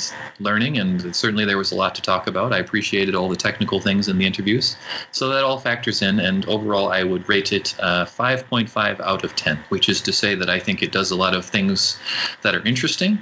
I don't necessarily appreciate them or want to hear it again. I mentioned I listened to the album probably 10 times in preparation, and some tracks I really did not like, and that sours the album experience for me. So it's unusual that if I like anything, that I dislike anything so much. So it's polarizing, I would say. And I think your own experience with your parents and online reviews on AMG also suggests that he is polarizing, that some love him and some hate him. There are not a lot of people who just say meh. Although you kind of did. You gave him a 5 out of 10. 5.5, which is Man. 5 is where I'm completely indifferent, and 5.5 suggests that there are some things that I like, and that it just doesn't always connect, and that it's a mixed bag, I'd say. But overall, it was a pleasant experience. Yeah, and I want to point out that your rating was also based on your feelings and what you like. Oh, absolutely subjective. I make no claims to objectivity there. Right. Well, I'm just saying because you brought it up with me when I was struggling to rate something because of how my appreciation changes over time. When you said, well, is it just rating it based on what you like at the time? And yeah, so are you. We both are. Yeah, I don't know how much longer you want to go into this, but I think that both subjective and relative to other albums that I saw one of my former co-hosts has said that if I give this an 8 and something that I don't really like and also an 8, then it kind of throws the whole thing into question. What does it actually mean to give two albums the same rating? And I think that albums that I've given 5.5 were never as elaborate or poppy or well produced or complex. It's just a matter of whether I want to hear it or not. And I think that as I am 40 now, my tastes are less likely to change than they have been over the development of my youth and so forth. So where I could listen to something from high school that I would have given a 10 back in high school, almost certainly not anymore. So I do think that tastes change over time, but I do also think that there are other standards to use, such as genre and the development of new styles or development of a band or a musician or artist over time, where that they are doing something that is new and interesting. And I think that you can take a step back and say, well, this is, and within a discography, as you did,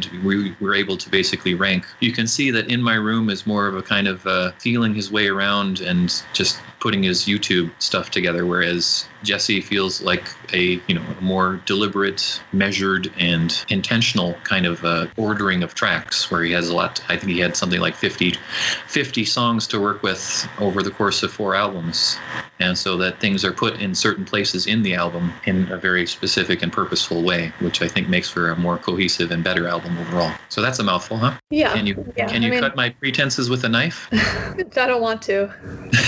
No, you're done. This has been a strange and unusual, not entirely pleasant experience for you. I mean, I'll say that, and I do food reviews and I give them rankings from 1 to 5, but I would prefer if the site I used did not require me to give a rating. I would rather just write about it. And I think I feel the same way about music. To the extent that I want to talk about it, which is not a lot really, I'd rather talk about it than give it a star rating or a number rating. But overall, I'd rather just listen to it. Well, again, I still think it's useful as a shortcut, and that's pretty much, for all the time that we have to devote to music, for most people is almost none. They need a shortcut. They need something to say, well, this is something I should pay attention to or not give the time of day. So, and I think numerical ratings do that. Yeah, that's fine.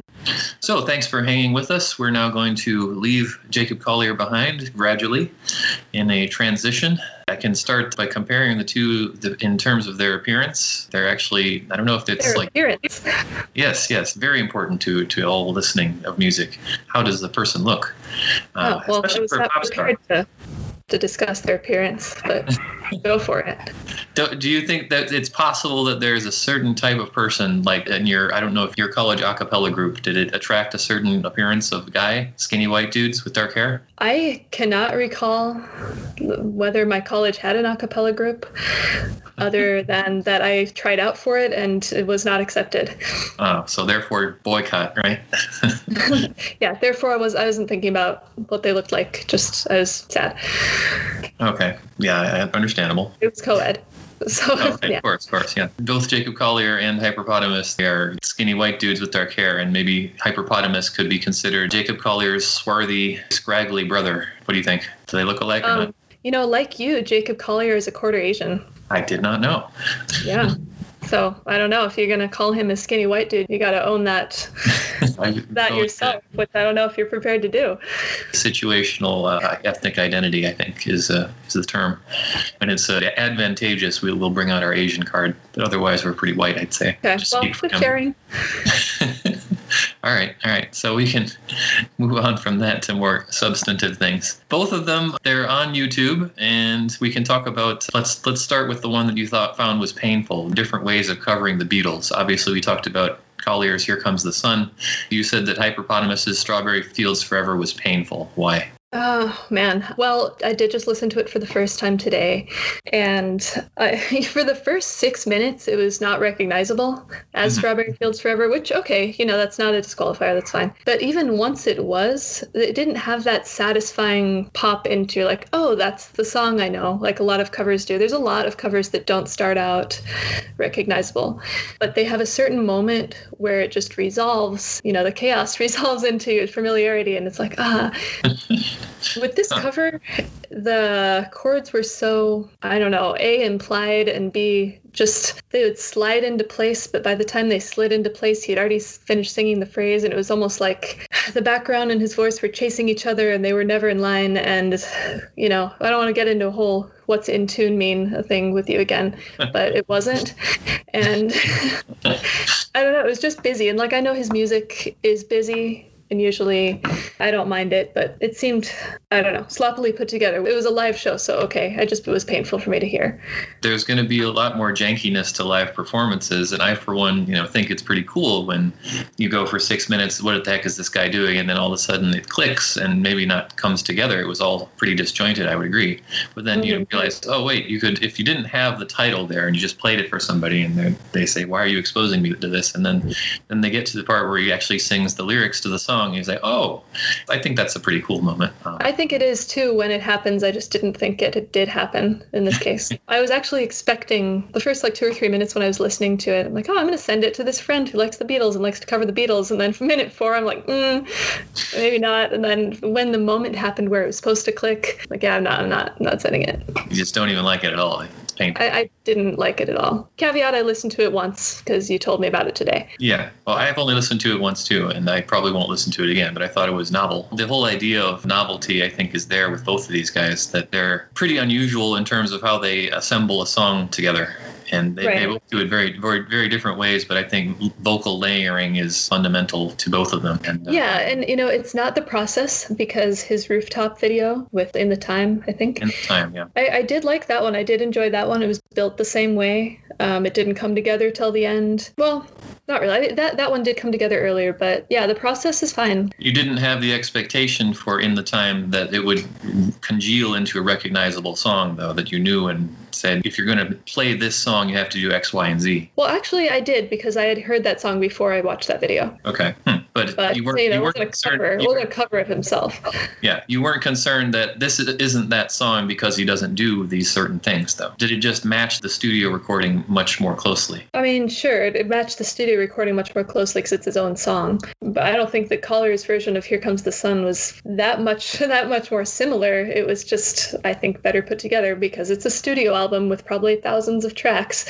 I don't think you can even compare those two covers, really. Okay. Very different ways to approach not only covers, but specifically the Beatles cover, to take something that is already catchy and poppy and turned into something that would be considered like an art installation or a avant-garde experimental song, I think. Right. And you much prefer Keep It Poppy. No, that's not what I'm saying at all. Not at all. Okay. Nope. Strawberry Fields Forever, I would say, though, is a less catchy song anyway. Just the Beatles version. Then Here Comes the Sun. And okay, I guess. If I had been in the room when Hyperpotamus was recording his cover of Strawberry Fields Forever, I probably would have been impressed. To literally physically be in the room with someone and see them do that, you can focus on what's impressive about it. Sending it to me as a YouTube video was a different experience. Something is lost in the medium, and there's something about a live show that moves you and allows you to tolerate imperfections. Yeah, when they zoomed out and you saw that it was just some people's living room, I got the feeling of that. Even though I wasn't in that living room, I suddenly saw that if I had been in the living room, I would have been like, oh, that was pretty cool. That was a pretty interesting take. But just within the context of me having heard Hyperpotamus and having seen his rooftop video, I didn't have that feeling. If we want to compare not only the covers, but compare their YouTube video styles and how they use vocal loops to put songs together, or not necessarily loops in Collier's case, why do you think that Jacob Collier has millions of views, but not hundreds of millions, and high production value with lots of video tricks and maybe hundreds of takes each? Compare that to Hyperpotamus, who is, I think, also impressive, but nothing more than 40,000 views, no frills, and maybe one take in each case. Does that make a difference in terms of how many people watch it and its appeal, accessibility? It's interesting that you chose these two to compare to each other. I would never have put them in the context of comparison. Hyperpotamus, that pedal board that he uses, it has a ton of restrictions on it for what he can do that Collier doesn't have by recording individual tracks and layering them hundreds and hundreds upon each other. When you have a loop, you can't even change keys, right? Because you're doing the same thing over and over. You're just adding to the same thing. So there's no like shape to the song, or shape isn't the right word, but you can't build or rise and fall when you're constrained to repetitiveness with your pedal board. So I don't think you can even say like, why does one have more views and more of an audience and a different following than the other? You have to go all the way down to a qualitatively different kind of music. I mean, just because you're layering, the only similarity is that they're layering their voices. Do you find one much more impressive than the other? Much more impressive? Or more appealing? More yeah, I mean, I like harmonic progressions, so I guess I prefer the non-loop style because it allows for building, it allows for song shape and everything like that. I think that what Hyperpotamus does would be more fun for me to do. They both look like they're having fun. That's another similarity between them, is they always look just thrilled all the time. But when you watch Hyperpotamus live, you can tell that it's a fun thing to be doing, that he's doing. And layering and mastering and editing, mixing thousands of tracks on top of each other, not really what I would call thrilling, and I doubt even Jacob Collier would argue that. So it just requires a lot of technical skill and patience and persistence. Is it much more impressive to you the way Collier puts his songs together? No, I mean, I don't understand the question. Okay. Are you more in awe of Collier than Hyperpotamus? I can't make that value judgment. It's like you're asking me whether I'm more impressed that someone designed the Sydney Opera House or did brain surgery. I can't. Interesting. They're both musicians. We're focusing on vocals. I would agree that they're obviously polar opposites, and Jacob Collier has a lot of vocal focus, but obviously is not a cappella. Quite the contrary. Is quite maximalist and orchestral in his accompaniment, whereas obviously even the percussion, it's beatboxing over a cappella vocals for Hyperpotamus. So I would expect someone who is not you and who is more opinionated to say, well, one guy's just a hack and the other is just a nerd, or something like that. Is that your take on it, as one is a hack and one's a nerd? To be negative, no, I think they're both very impressive. I am impressed with both of them and their novel approach to making a song. I think certainly if something takes 6 months, compare Collier's 6 months to make a song versus the 6 minutes of the song that he records on the Barcelona rooftop. Just in terms of that, you should say, well, obviously it's much easier, quote unquote, to make a song the way Hyperpotamus does, because it's I don't know faster, more how quickly. They're writing it, right? Because Jacob Collier can sit down and play a 6-minute song on a roof too.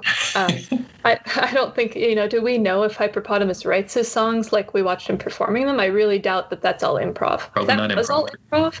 If it was all improv, that he just did that on the rooftop out of nowhere, and then the album version was based on that would be extremely impressive.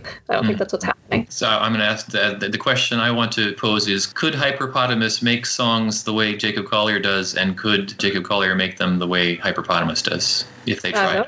We'll have to ask them. We'll have to give them the test. Well, call them up. Come on. What are you waiting for? Call them up. You have a podcast. That gives you the right to call these guys up. That's right, pretty much. I think what Jacob Collier is doing maybe requires a wider set of skills, just because you have to know how to play all of the instruments he knows how to play, and you have to have the vocal range he has, and you have to know how to use Logic, and you have to have the extreme depth of jazz theory that he has. So I guess it's more complex. I don't think that makes it more impressive. What Hyperpotamus does, it requires you to either be perfect on the first take or be okay with not perfect on the first take, which is, I think, more what he does, and then just roll with it. And that's an impressive skill. He has a pretty wide range, too. I was noticing that on the rooftop video. It's just not as wide of a set of skills, but I'm not sitting here ranking how impressed I am by each guy on YouTube. And you know that I don't usually watch YouTube videos of musicians. I just listen to them. No, right. I think it's wrong of me and not fair to set things up just because the two artists are in the same episode together to make it a competition between the two. It shouldn't be. Just curious what you think. No, but I mean, if you want to call up Jacob Collier and say, like, I need you to make a recording of your songs on a rooftop with a pedal board, I think you should. All right. I'll do that after we edit this. One more thing about pop vocal virtuosity. I think it can be a little bit more difficult to appreciate than, say, in opera, where the whole point of opera or an experimental avant-garde song is to push the boundaries of vocal range and experimentation with chords and so forth. Whereas I think pop, that's not the purpose of pop music, right? I find Hyperpotamus more easy to listen to than opera. Neither of them is an opera singer. They're both trying to approach pop music from I think there's a lot more intellectual and experimental and technical aspects to it than most pop music. Would you disagree? No, I would disagree. I think that pop music has a lot more behind it than you give it credit for. All right. I guess then I should say bubblegum pop. Is that okay? But boy bands. You want to bring up boy bands on this podcast? No, I don't. You're okay. I'll drop it. To a boy band intensively since Hanson in the 90s. You have to say them again. Yeah, I said their name the second half of your podcast as well, and making it impossible for you to completely cut them out. So, yeah, I mean, like, if what you're saying is, I'm also going to swear on your podcast. You ready? If what you're talking about bleep pop, then sure, yeah, it's more complex than Pop, yeah, you win. But anyway, I think that I can also say that in pop music and singing specifically, similar to, I compare it to watching NASCAR, in that you're watching something that almost everyone can do or may think that they are at least okay at doing, but maybe are not professional level. Everybody thinks they're a good driver. And I, for one, don't appreciate watching NASCAR because it's just watching people drive. Appreciating people that sing really, really well. For people who think they can sing a little bit, do you think it's easier and more relatable to be excellent and world best at something that everybody can do? Or is it better to have an obscure skill that nobody else can come close to you on and everybody thinks is exotic? Which do you think is easier? I think you're trying to force a value judgment, but I don't know what's better. Okay, well, I'm not saying better. I'm just saying, what is it easier to appreciate? Easier? Okay, what are the options? You have the option of a skill that is really obscure and unique and that nobody else can come close to, that no one else would think, like, say, juggling flaming swords and torches that nobody else would ever do. There's something really novel like that versus something that everybody can do. Everybody thinks they can sing, everybody thinks they can drive. And being really, really good at something that everybody can do a little bit, is that easier to appreciate? Is it easier for the person or easier for me to appreciate? I mean, because it's easier for a person, I think, to find an obscure thing that nobody can do and then learn to do it. It's easier to get famous that way. You're not competing with other people who do the same obscure thing that you do, or as many people. To get really good at a common thing, that's probably harder. Okay. You're competing with, 3 billion people. What's easier for me to appreciate? I think it's easier for me to appreciate also somebody who does something well that all of us think we can do. So we should be more appreciative of these guys because they're excellent or in the top 0.001 percentile of singing pop vocals and harmonies, whereas opera singers, who cares about opera? It's an obscure, exotic talent that nobody cares about anymore. Man, I don't know a whole lot of people who are like, I can make vocal harmonies. I think they can, though. They're wrong. They'd be wrong, but if you tried to sing a Motown classic duet or something, Ain't No Mountain High Enough, everyone would be willing to accompany you on that. No, my experience suggests that is not true. Really? People have shied away from it, saying, no way I can do that? Huh, interesting.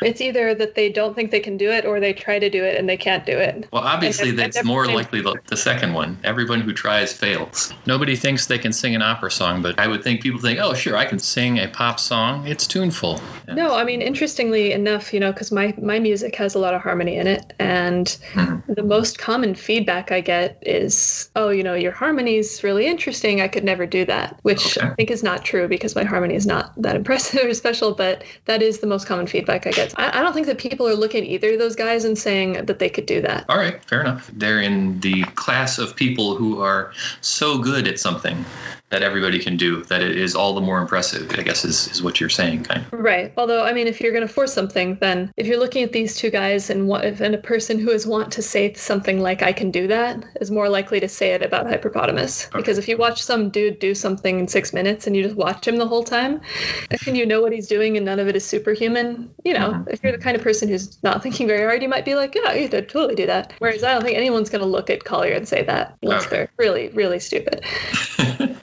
All right. I think they're both on a different level than say like a High School Musical troupe where they're good singers but not amazingly great world class. That would be the level of comparison. They're both far beyond that. In summary, why would you say that Hyperpotamus only has 40,000 views? Is not by any means a viral superstar. I don't know. 40,000 views on what? YouTube? YouTube, yeah. They're like orders of magnitude, millions and millions. Neither of them is Gangnam Style or Baby Shark level, hundreds of millions. But I'll let that one pass and not ask you what. I know what Gangnam Style is. I'm not sure about Baby Shark, but I don't want to know. No, you don't. I mean, Jacob Collier is kind of optimized for YouTube. He started as a YouTube star. I don't know if Hyperpotamus did or not, but Jacob Collier's music videos have visuals, and there's like all of his heads wearing animal hats with bear ears on them, and like drawings, and, like animated. It's meant for YouTube. It's practically curated for it, and it probably was. Hyperpotamus is just a dude on a roof. I don't know what his other videos look like, but yeah, it's like naturally not going to spread. Also, Jacob Collier started out covering things like the Flintstones that everybody's familiar with. So I think people are more likely to be like, oh, hey, I know that song. Oh, look at all those floating heads. Whoa, bear ears. Than some guy on a roof whose song starts with him saying ew in a really low voice. They're, again, not comparable. Well, I think they're both impressive, but I agree that one works the cuteness factor a heck of a lot more. Being the swirly, scraggly version of Jacob Collier is not going to get the ladies maybe as interested, I don't know, or the gay guys. Does Collier have a large gay male following? I don't know. I would assume so. That's honestly the weirdest question you've asked me on this podcast. We could continue to get weirder, but I think we should probably rein it back in. You're probably right. I think we've compared enough. We should probably get into the actual subject of the album that we're going to talk about by Hyperpotamus, which is Delta. All right, so the basic specs for it here first. Delta was released in 2011. It is the second album after Largo Bailon, which he self-distributed on a bicycle around town. It is 10 tracks, 35 minutes, fully a cappella. It is on El Molino Music. The first album, Largo Bailon, is on AllMusic, but this one did not even crack the database and is not known on the site AllMusic, so there are no reviews or ratings for it. No reviews of Delta? Not one. It's not even on the site. So ultra super obscure. This is an out of obscurity exclusive, we could call it. Just makes up for the Grammy-winning other half. Yeah, see, I have to overcompensate because it's entirely too famous, the first half. Oh my gosh, I've compromised my standards. Anyway, I can say that this guy, he got his start probably not on YouTube, as you mentioned. He was apparently in a band previously, and he was tired of hauling his instruments around, according to articles on him. So he got tired of doing all of that for little recognition, just being a supporting member of a band. He wanted maybe all the attention for himself, possibly also, which led him to go solo a cappella. And your thoughts on a cappella music in general, or whether it was a good idea to go busking on the streets around the world in search of greater recognition. My thoughts on a cappella music? I like it. I like to record it. I think it's cool to see what people can imitate using just their mouths. You never looked into Pentatonix, did you? Nope. I confirmed that they have 600 million views on YouTube for their most viewed video. So it really just blows Jacob Collier out of the water. Part of the show is what explains that some get 600 million views, some get 4 million, and some get 40,000. Why do some things go viral but maybe shouldn't, and why don't things that do? I mean, it's not that I don't appreciate Pentatonix either. I think they similarly do work the visuals a lot, and they cover very famous songs like Daft Punk and such, and Christmas music that everybody loves already. So how much are you pandering to your audience? I think a lot more to do it than we may have recognized in just comparing the two. I'm sure someone wrote an equation for what makes something go viral. Do you think that a cappella is pop music? I think we discussed last time that I don't understand categories very well. Okay. And don't care. So I don't care. Not the right person to ask that question. Is a cappella experimental, or is it conventional and accessible? It depends on how you do it. I don't think you can call the medium experimental. It's all that people had from the time they evolved to have voice boxes, so it's not experimental to just use your voice to make music. But yeah, I'm sure there's some more experimental and less experimental bands out there in terms of what they think is possible using their voice, whether you're just using it to sing in the most basic sense of the word, or you're using it to make whale noises, or you're using it to make drum noises, or you're using it to make the noise of a creaky door. I just think it depends on how you're willing to define what you can do with your voice. So if it's not experimental, would you at least agree that it is novel and unusual? I don't know. Unusual compared to unusual. What's usual music? The usual music is what's on top 40. Could you imagine an a cappella group getting onto the Billboard charts? I don't know what's on the top 40. I don't know. I think you have to answer this yourself. Oh goodness. Okay. Well, I just think it's an unusual way to approach a song. Obviously, there are instruments for a reason, and I do think it is experimental. I would disagree with you and say that, especially if you're trying to mimic the sounds of a specific instrument or go entirely without non-vocal instruments, I think that in itself is, nowadays at least, maybe because it's old, as you say, didn't used to be. It's been experimentable for as long as we've been on the planet. But I think nowadays, especially in terms of technical studio wizardry and so on, auto-tune and hiring people in, and as you say, that Hyperpotamus could still make Jacob Collier's music. He would just need to hire out all of the instruments, presumably, that he didn't play, just like Collier. No, I don't think he could make Jacob Collier's music. Okay, well, that's definitive then. The statement's made. Without having his background in music theory. Sure. I can see that. But that's mostly the vocal portion of it, and just in terms of being more orchestral in his accompaniment rather than a cappella is what I think could be replicated. Do you want to share some thoughts on the album? I learned about them when you put a song of his on a mix. Actually, it was from a different album, but this one ended up getting more car playtime, and so it became the preferred album. I enjoy it. It's catchy. He doesn't do beatboxing in a standard way. I enjoy that. You know, he doesn't try to replicate an entire drum set. He doesn't use drum sounds exclusively. Like, he'll make rhythm with a tone sometimes, or even make rhythm with the word that doesn't fit with the rest of it. So I appreciate that. I would describe some of his background as clattering, which is, also unusual. Clattering as in noise? Yeah. So noisier and more chaotic. Right. Noisier and chaotic. There's a sound on each subdivision of the beat. There's not a whole lot of subtlety in terms of like implied beats. Like, there's something on every beat mostly. That's a technical point. I would just add that, I think that there are quote-unquote better beatboxers out there, just like there are better singers out there. No, I'm not saying he's a worse beatboxer. I'm just saying that he's not taking drums very literally. Oh, not taking drums very literally? What the heck does that mean? Put that into real English. When he's imitating drums, he's not literally imitating drums. He's not saying like, okay, well, I need to make the sound of a bass drum as closely as I can, or I need to make the sound of a cymbal with my teeth and my tongue behind my teeth. Like, there's something that needs to be on this beat, on the off beat, or on the syncopated beat, and I'm going to put something there, but it's not necessarily going to be a drum sound, but it's not a lyric either. Okay. It's not rote imitation of specific drums. That makes sense. No, and I wasn't criticizing him. I was mainly saying that although there are people who are, I think, objectively, or everyone would agree, better at beatboxing than him, they're not also likely the only instrument and the whole song or the whole album. And I think that his ability to both sing and do the rhythm for his own songs is novel. Yeah, and you keep saying that he's such a great singer, and if you took the fact that he was doing everything out and you just judged him on his singing, I don't know that he's an exceptional singer, really. I guess define it as an exceptional lead vocalist. I wouldn't say there's anything really exceptional about the way he does his lead vocals. It's more just that he is everything in his albums. You mentioned that your mom couldn't last a single track because he was not perfectly in tune. He kind of slides into tune. Sometimes I can handle that on his album, but I think the Strawberry Fields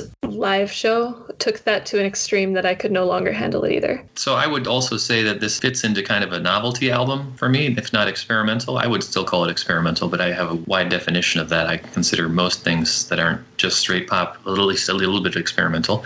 And so I would say that if you have something that's a novelty album, I'm not going to want to listen to it maybe every week or every day or something, but it's a nice change of pace.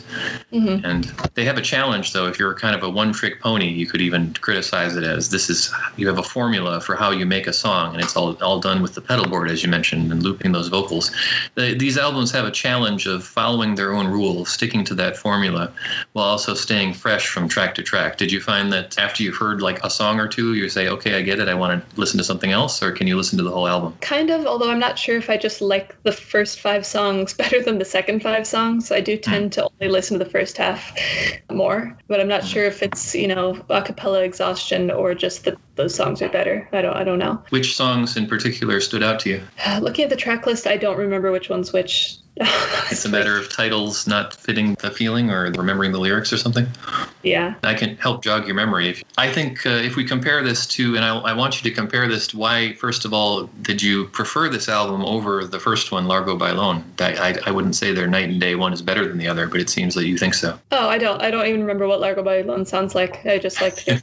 I just got in. Well, I would say that this one is poppier in that he's singing more lyrics. The other one is a lot less. Would be considered instrumental because there's no singing of lyrics.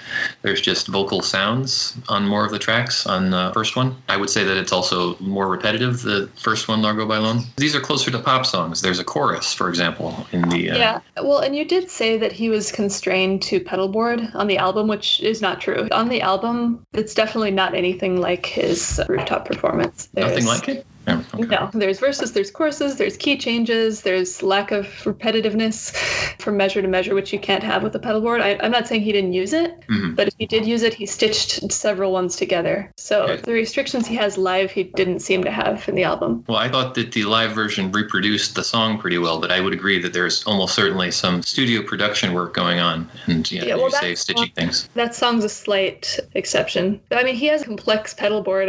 It's not just one thing that reproduces repeats. He has a couple of different tracks he's adding to. No, I think that specific song, In the Time, I was mentioning in the album, it sounds like he's doing more with the mix electronically, especially at the end, where it sounds like he's on a turntable or something, not entirely vocal sounds, but playing with a keyboard or a turntable or something. In addition to being poppier, this album, Delta, the lyrical themes are a little heavier on the lovin'. Songs like Monthly Airborne Commuter talks about teenage lust, and the chorus, I'm going to love you the way you want to, on Tetris in Zurich. So it's really trying to butter somebody up, whoever's listening. Well, now that you say the lyrics, Tetris in Zurich has some cool rhythms. Want to elaborate on cool rhythm? What makes it cool? What makes a rhythm cool? Or that song cool, rhythmically. I'm gonna love you the way you want to. No, okay. Think of him singing that and the bass line is it where you expect it to be? So that, I think, is another close listener observation. I totally don't expect the bass line to be anywhere. I don't know. I know you do. Everybody expects the bass line to be somewhere. But next time you hear it, I believe that song starts with the bass line. I'm not sure. It at least has the bass line by itself for a lot of it.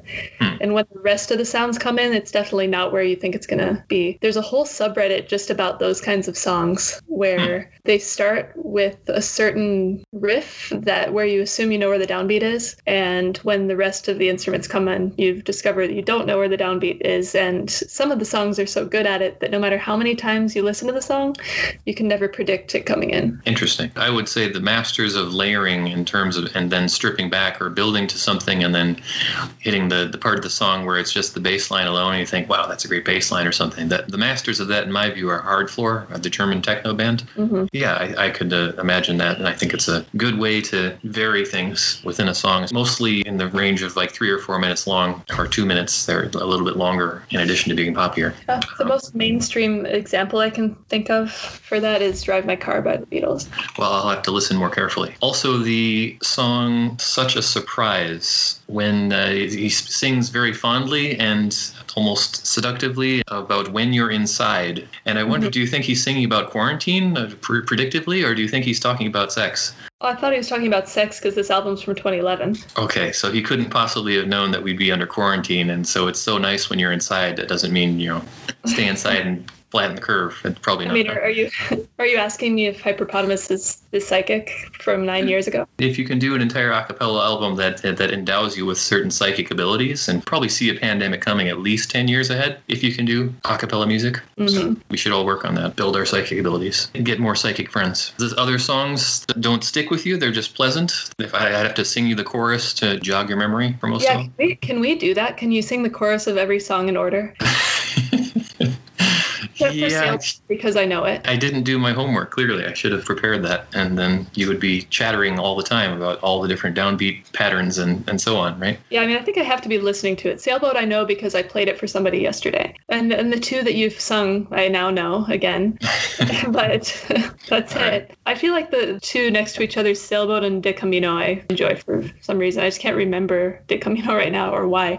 The Sailboat, why would you be singing about being on a sailboat? Does it sound nice with his bass voice? I'll say that I'm not a lyric listener. I don't listen for them at all. I rarely know what people are talking about. And even when I write lyrics, it's more about the sound of the lyrics than what they actually mean. So all my feedback I get about, oh, we can't understand what you're saying, why are you mumbling? It's because I almost don't want you to. Less that you overanalyze it. It's really what sound good rather than what these lyrics mean. So, why is he on a sailboat? I don't know. Don't care. I think it sounds really good in his bass voice, and I would agree with you. And I'm definitely not a lyric listener myself. So we're in the same boat in that sense. I think the first one really sets the tone that he's going to be a little noisier and be willing to incorporate non-musical elements to his vocals. Yep, I mean, that's the one my mom turned off halfway through. Well, she doesn't like dissonance and noise, right? So I didn't find that song particularly dissonant. I guess I'd have to ask her. I think the first tracks that he lays down are just like the bass line is just guys saying do do do, which sounds kind of dumb, and it doesn't really sound like a song for a while. Yeah, I mean, it takes a while for it to sound like a song, is how I would describe his cover of Strawberry Fields Forever, but not really this album. I think they all sound like songs, other than the one that starts again with him saying ew. That one took a while. Okay. The one on the rooftop took a while in the album too. I think there's one, I don't remember which one this is, where he sings about like, why not just stay in Spain, blah blah blah. That one never sounds like a song to me. I usually skip it. Okay, so there are some songs that you do skip on this one. Yeah, it's just he's just saying the same thing over and over. And do you make a distinction between his Spanish versus English lyrics? A distinction how? Do you prefer one or the other? Sing along more to English? I mean, by virtue of me speaking English, yes. I think that typically international artists, when they're first getting started, they'll probably sing more in their native language just by necessity. And this would be an example of a second album after I think Largo Bailon was a little more experimental. And there's a lot more English singing on this album, which I think more people would prefer. So start here. If you don't know what you're getting into, start with this one rather than the other one. I guess it's a better place to start. I don't know that I necessarily prefer it more than Largo Bailon, than the debut. Being more in English and more pop will be a better place to start. I should also mention that although he is somewhat obscure, he has opened up on stage for more famous acts such as Animal Collective and Scorpions, and certainly many of them would be considered more pop or experimental. Being a novelty album, you would only listen to, to break up the monotony of what you listen to, which is, I know, not the case for you because you're always listening to experimental stuff. I don't think so. I think this could make it into a normal rotation for somebody. How many times do you think you've heard it? Well, I'm not a good example because I don't really have a rotation. I just get obsessed with a band and listen to them exclusively for a month and then rarely ever listen to them again. I've probably heard it 10 times. That's a lot, I'd say, still. I think a lot of people actually do follow your listening patterns. I know several people who are obsessive about it and will play something again and again and again. I just don't think I could listen to this twice in a row or even more than once every few months anymore. I mean, it's true that when you said, okay, Hannah, do your homework and re-listen to this, I did once. And then I was like, I should do it twice. And my brain was like, no. Well, it would have helped with probably remembering the titles a little bit more. But if you get the idea and you know what it sounds like and you can describe it and why you like it, that's fine. If we compare this to other albums, can you think of any other music that sounds like what he's doing or that uses a similar technique? I know we saw Emily Wells live. Yeah, I don't have the breadth. I mean, she uses the same pedal board, and I've definitely seen other artists use the same kind of pedal board thing, particularly live. Imogen Heap is I feel like a Colliery version of this because she uses a 5-dimensional pedal board that goes up on the ceiling. So I guess her, but she doesn't sound like him. Interesting. Okay. A similar technique in live shows. Have you heard a lot of Björk, specifically her Medulla album? I have heard a few Björk songs. A few songs, okay. So I just said long ago again. Apparently she's still all the way into the 2010s. She's had a lot of new albums. I haven't caught up fully, but her Medulla album is entirely a cappella, and I would compare it. She has, I think, Rahzel and Mike Patton, actually, helping her out on vocals for an entirely a cappella album. I think there's probably some keyboards involved, but she doesn't do all the vocals herself, but obviously the lead vocals are hers. So if you like Björk's Medulla, I think this should be a point of comparison. You don't rate albums. We've established that. Yeah. So would you give this one a thumbs up then? Or yes, I would listen to it? Or not quite because you didn't want to listen to it twice? Yeah, I would give it a thumbs up. I mean, if anything I listen to all the way through gets a thumbs up. Would you, sorry to put it in terms of competition again, if you had a choice of albums to listen to, you would choose Jessie Volume 2 any day over this one? Yes, absolutely. It has more to listen to. You can hear something different every time you listen to it. Whereas this one doesn't hold up to close listening as much. You're not going to hear it all the first time, but you are going to hear it all the 5th time. Okay. I wish I could press you and parse out whether your thumbs up is qualified or conditional, or whether you really like to listen to this. It sounds like you would rate this lower than Jessie Volume 2 and most of Jacob Collier's discography, but also that you would prefer this one, Delta, over Largo Bailon. So I'm trying to relatively figure it out what you actually think. It's not easy. Yeah, I think you're really forcing a comparison when there is no comparison to be made. All right. Ask me something last call that I'm not sure we really got into about whether something being accessible to me in terms of, I might be able to do that, made it more or less likely that I would like it.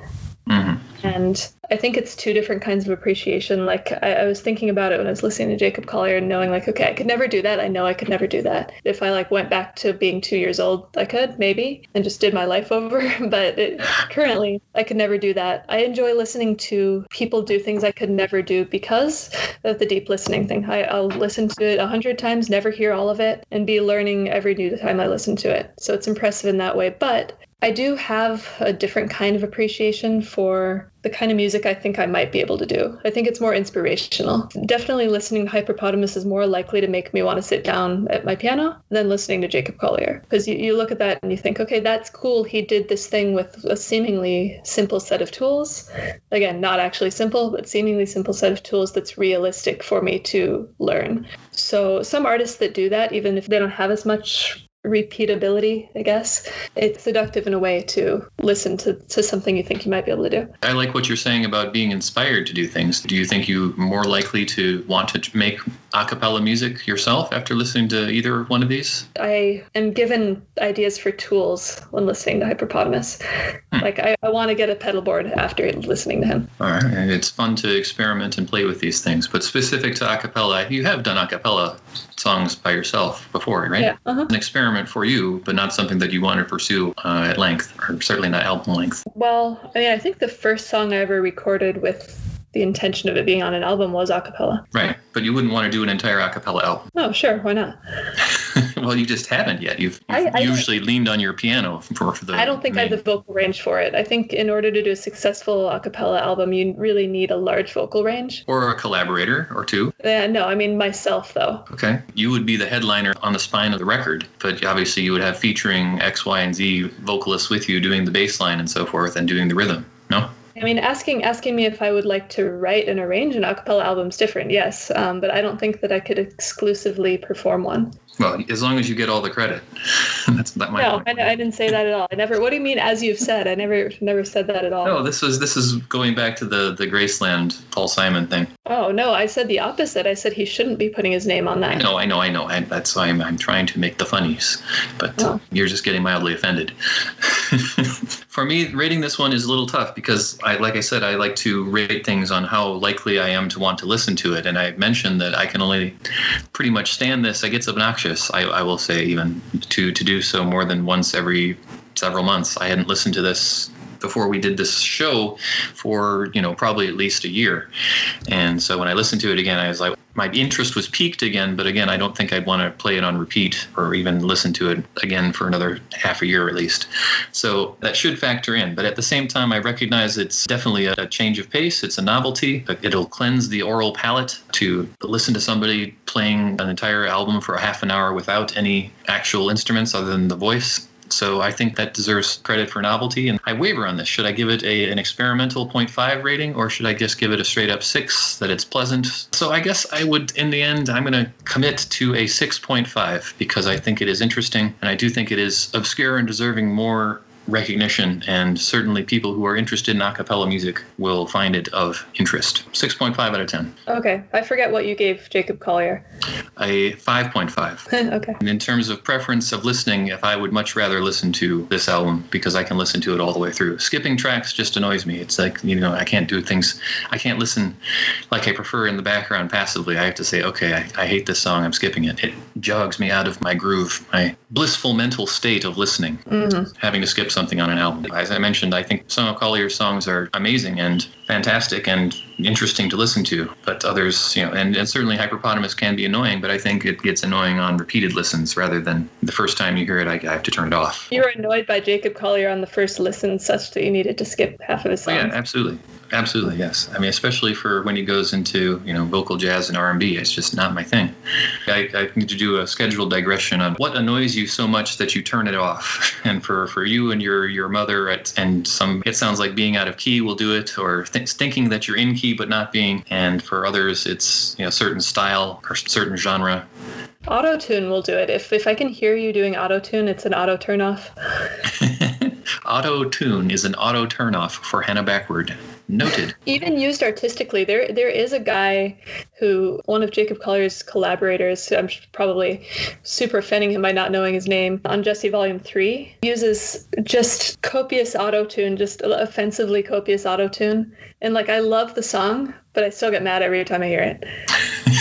How do you love a song and get mad at it? Explain. It's only a small part of it. It's because he's a collaborator, so he does a little bit of guest vocals in there, and it's only for 20 seconds. So that's how. An annoying, an angry part of the song, but not enough to make you not like it or turn it off. You can't. No, the song is great, and actually it's one of my favorite songs. It's All I Need featuring Mahalia and Ty Dolla $ign. Okay. And so it's Ty Dolla $ign that does the auto-tune, I believe. And he even does it artistically. I'd say it's like not the most offensive use of auto-tune, but still, no.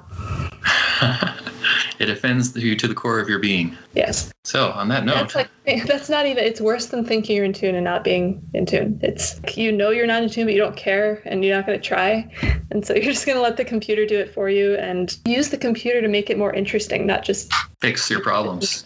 Color within the lines already. Come on. No, auto-tune is coloring within the lines. Oh, exactly. It's coloring for you. Yes, it's phoning it in, the equivalent of phoning it in for a movie role. Yeah. So. Yeah, you're not even doing the coloring. I think the computer's doing the coloring. So at least use the computer to color outside the lines if you're going to use a computer. Or to make it more intricate, at least. Yes. Thank you for joining us, Hannah Beckford. I hope we can have you again sometime if you can find some more obscure music that you'll tolerate. Have a good evening. You too.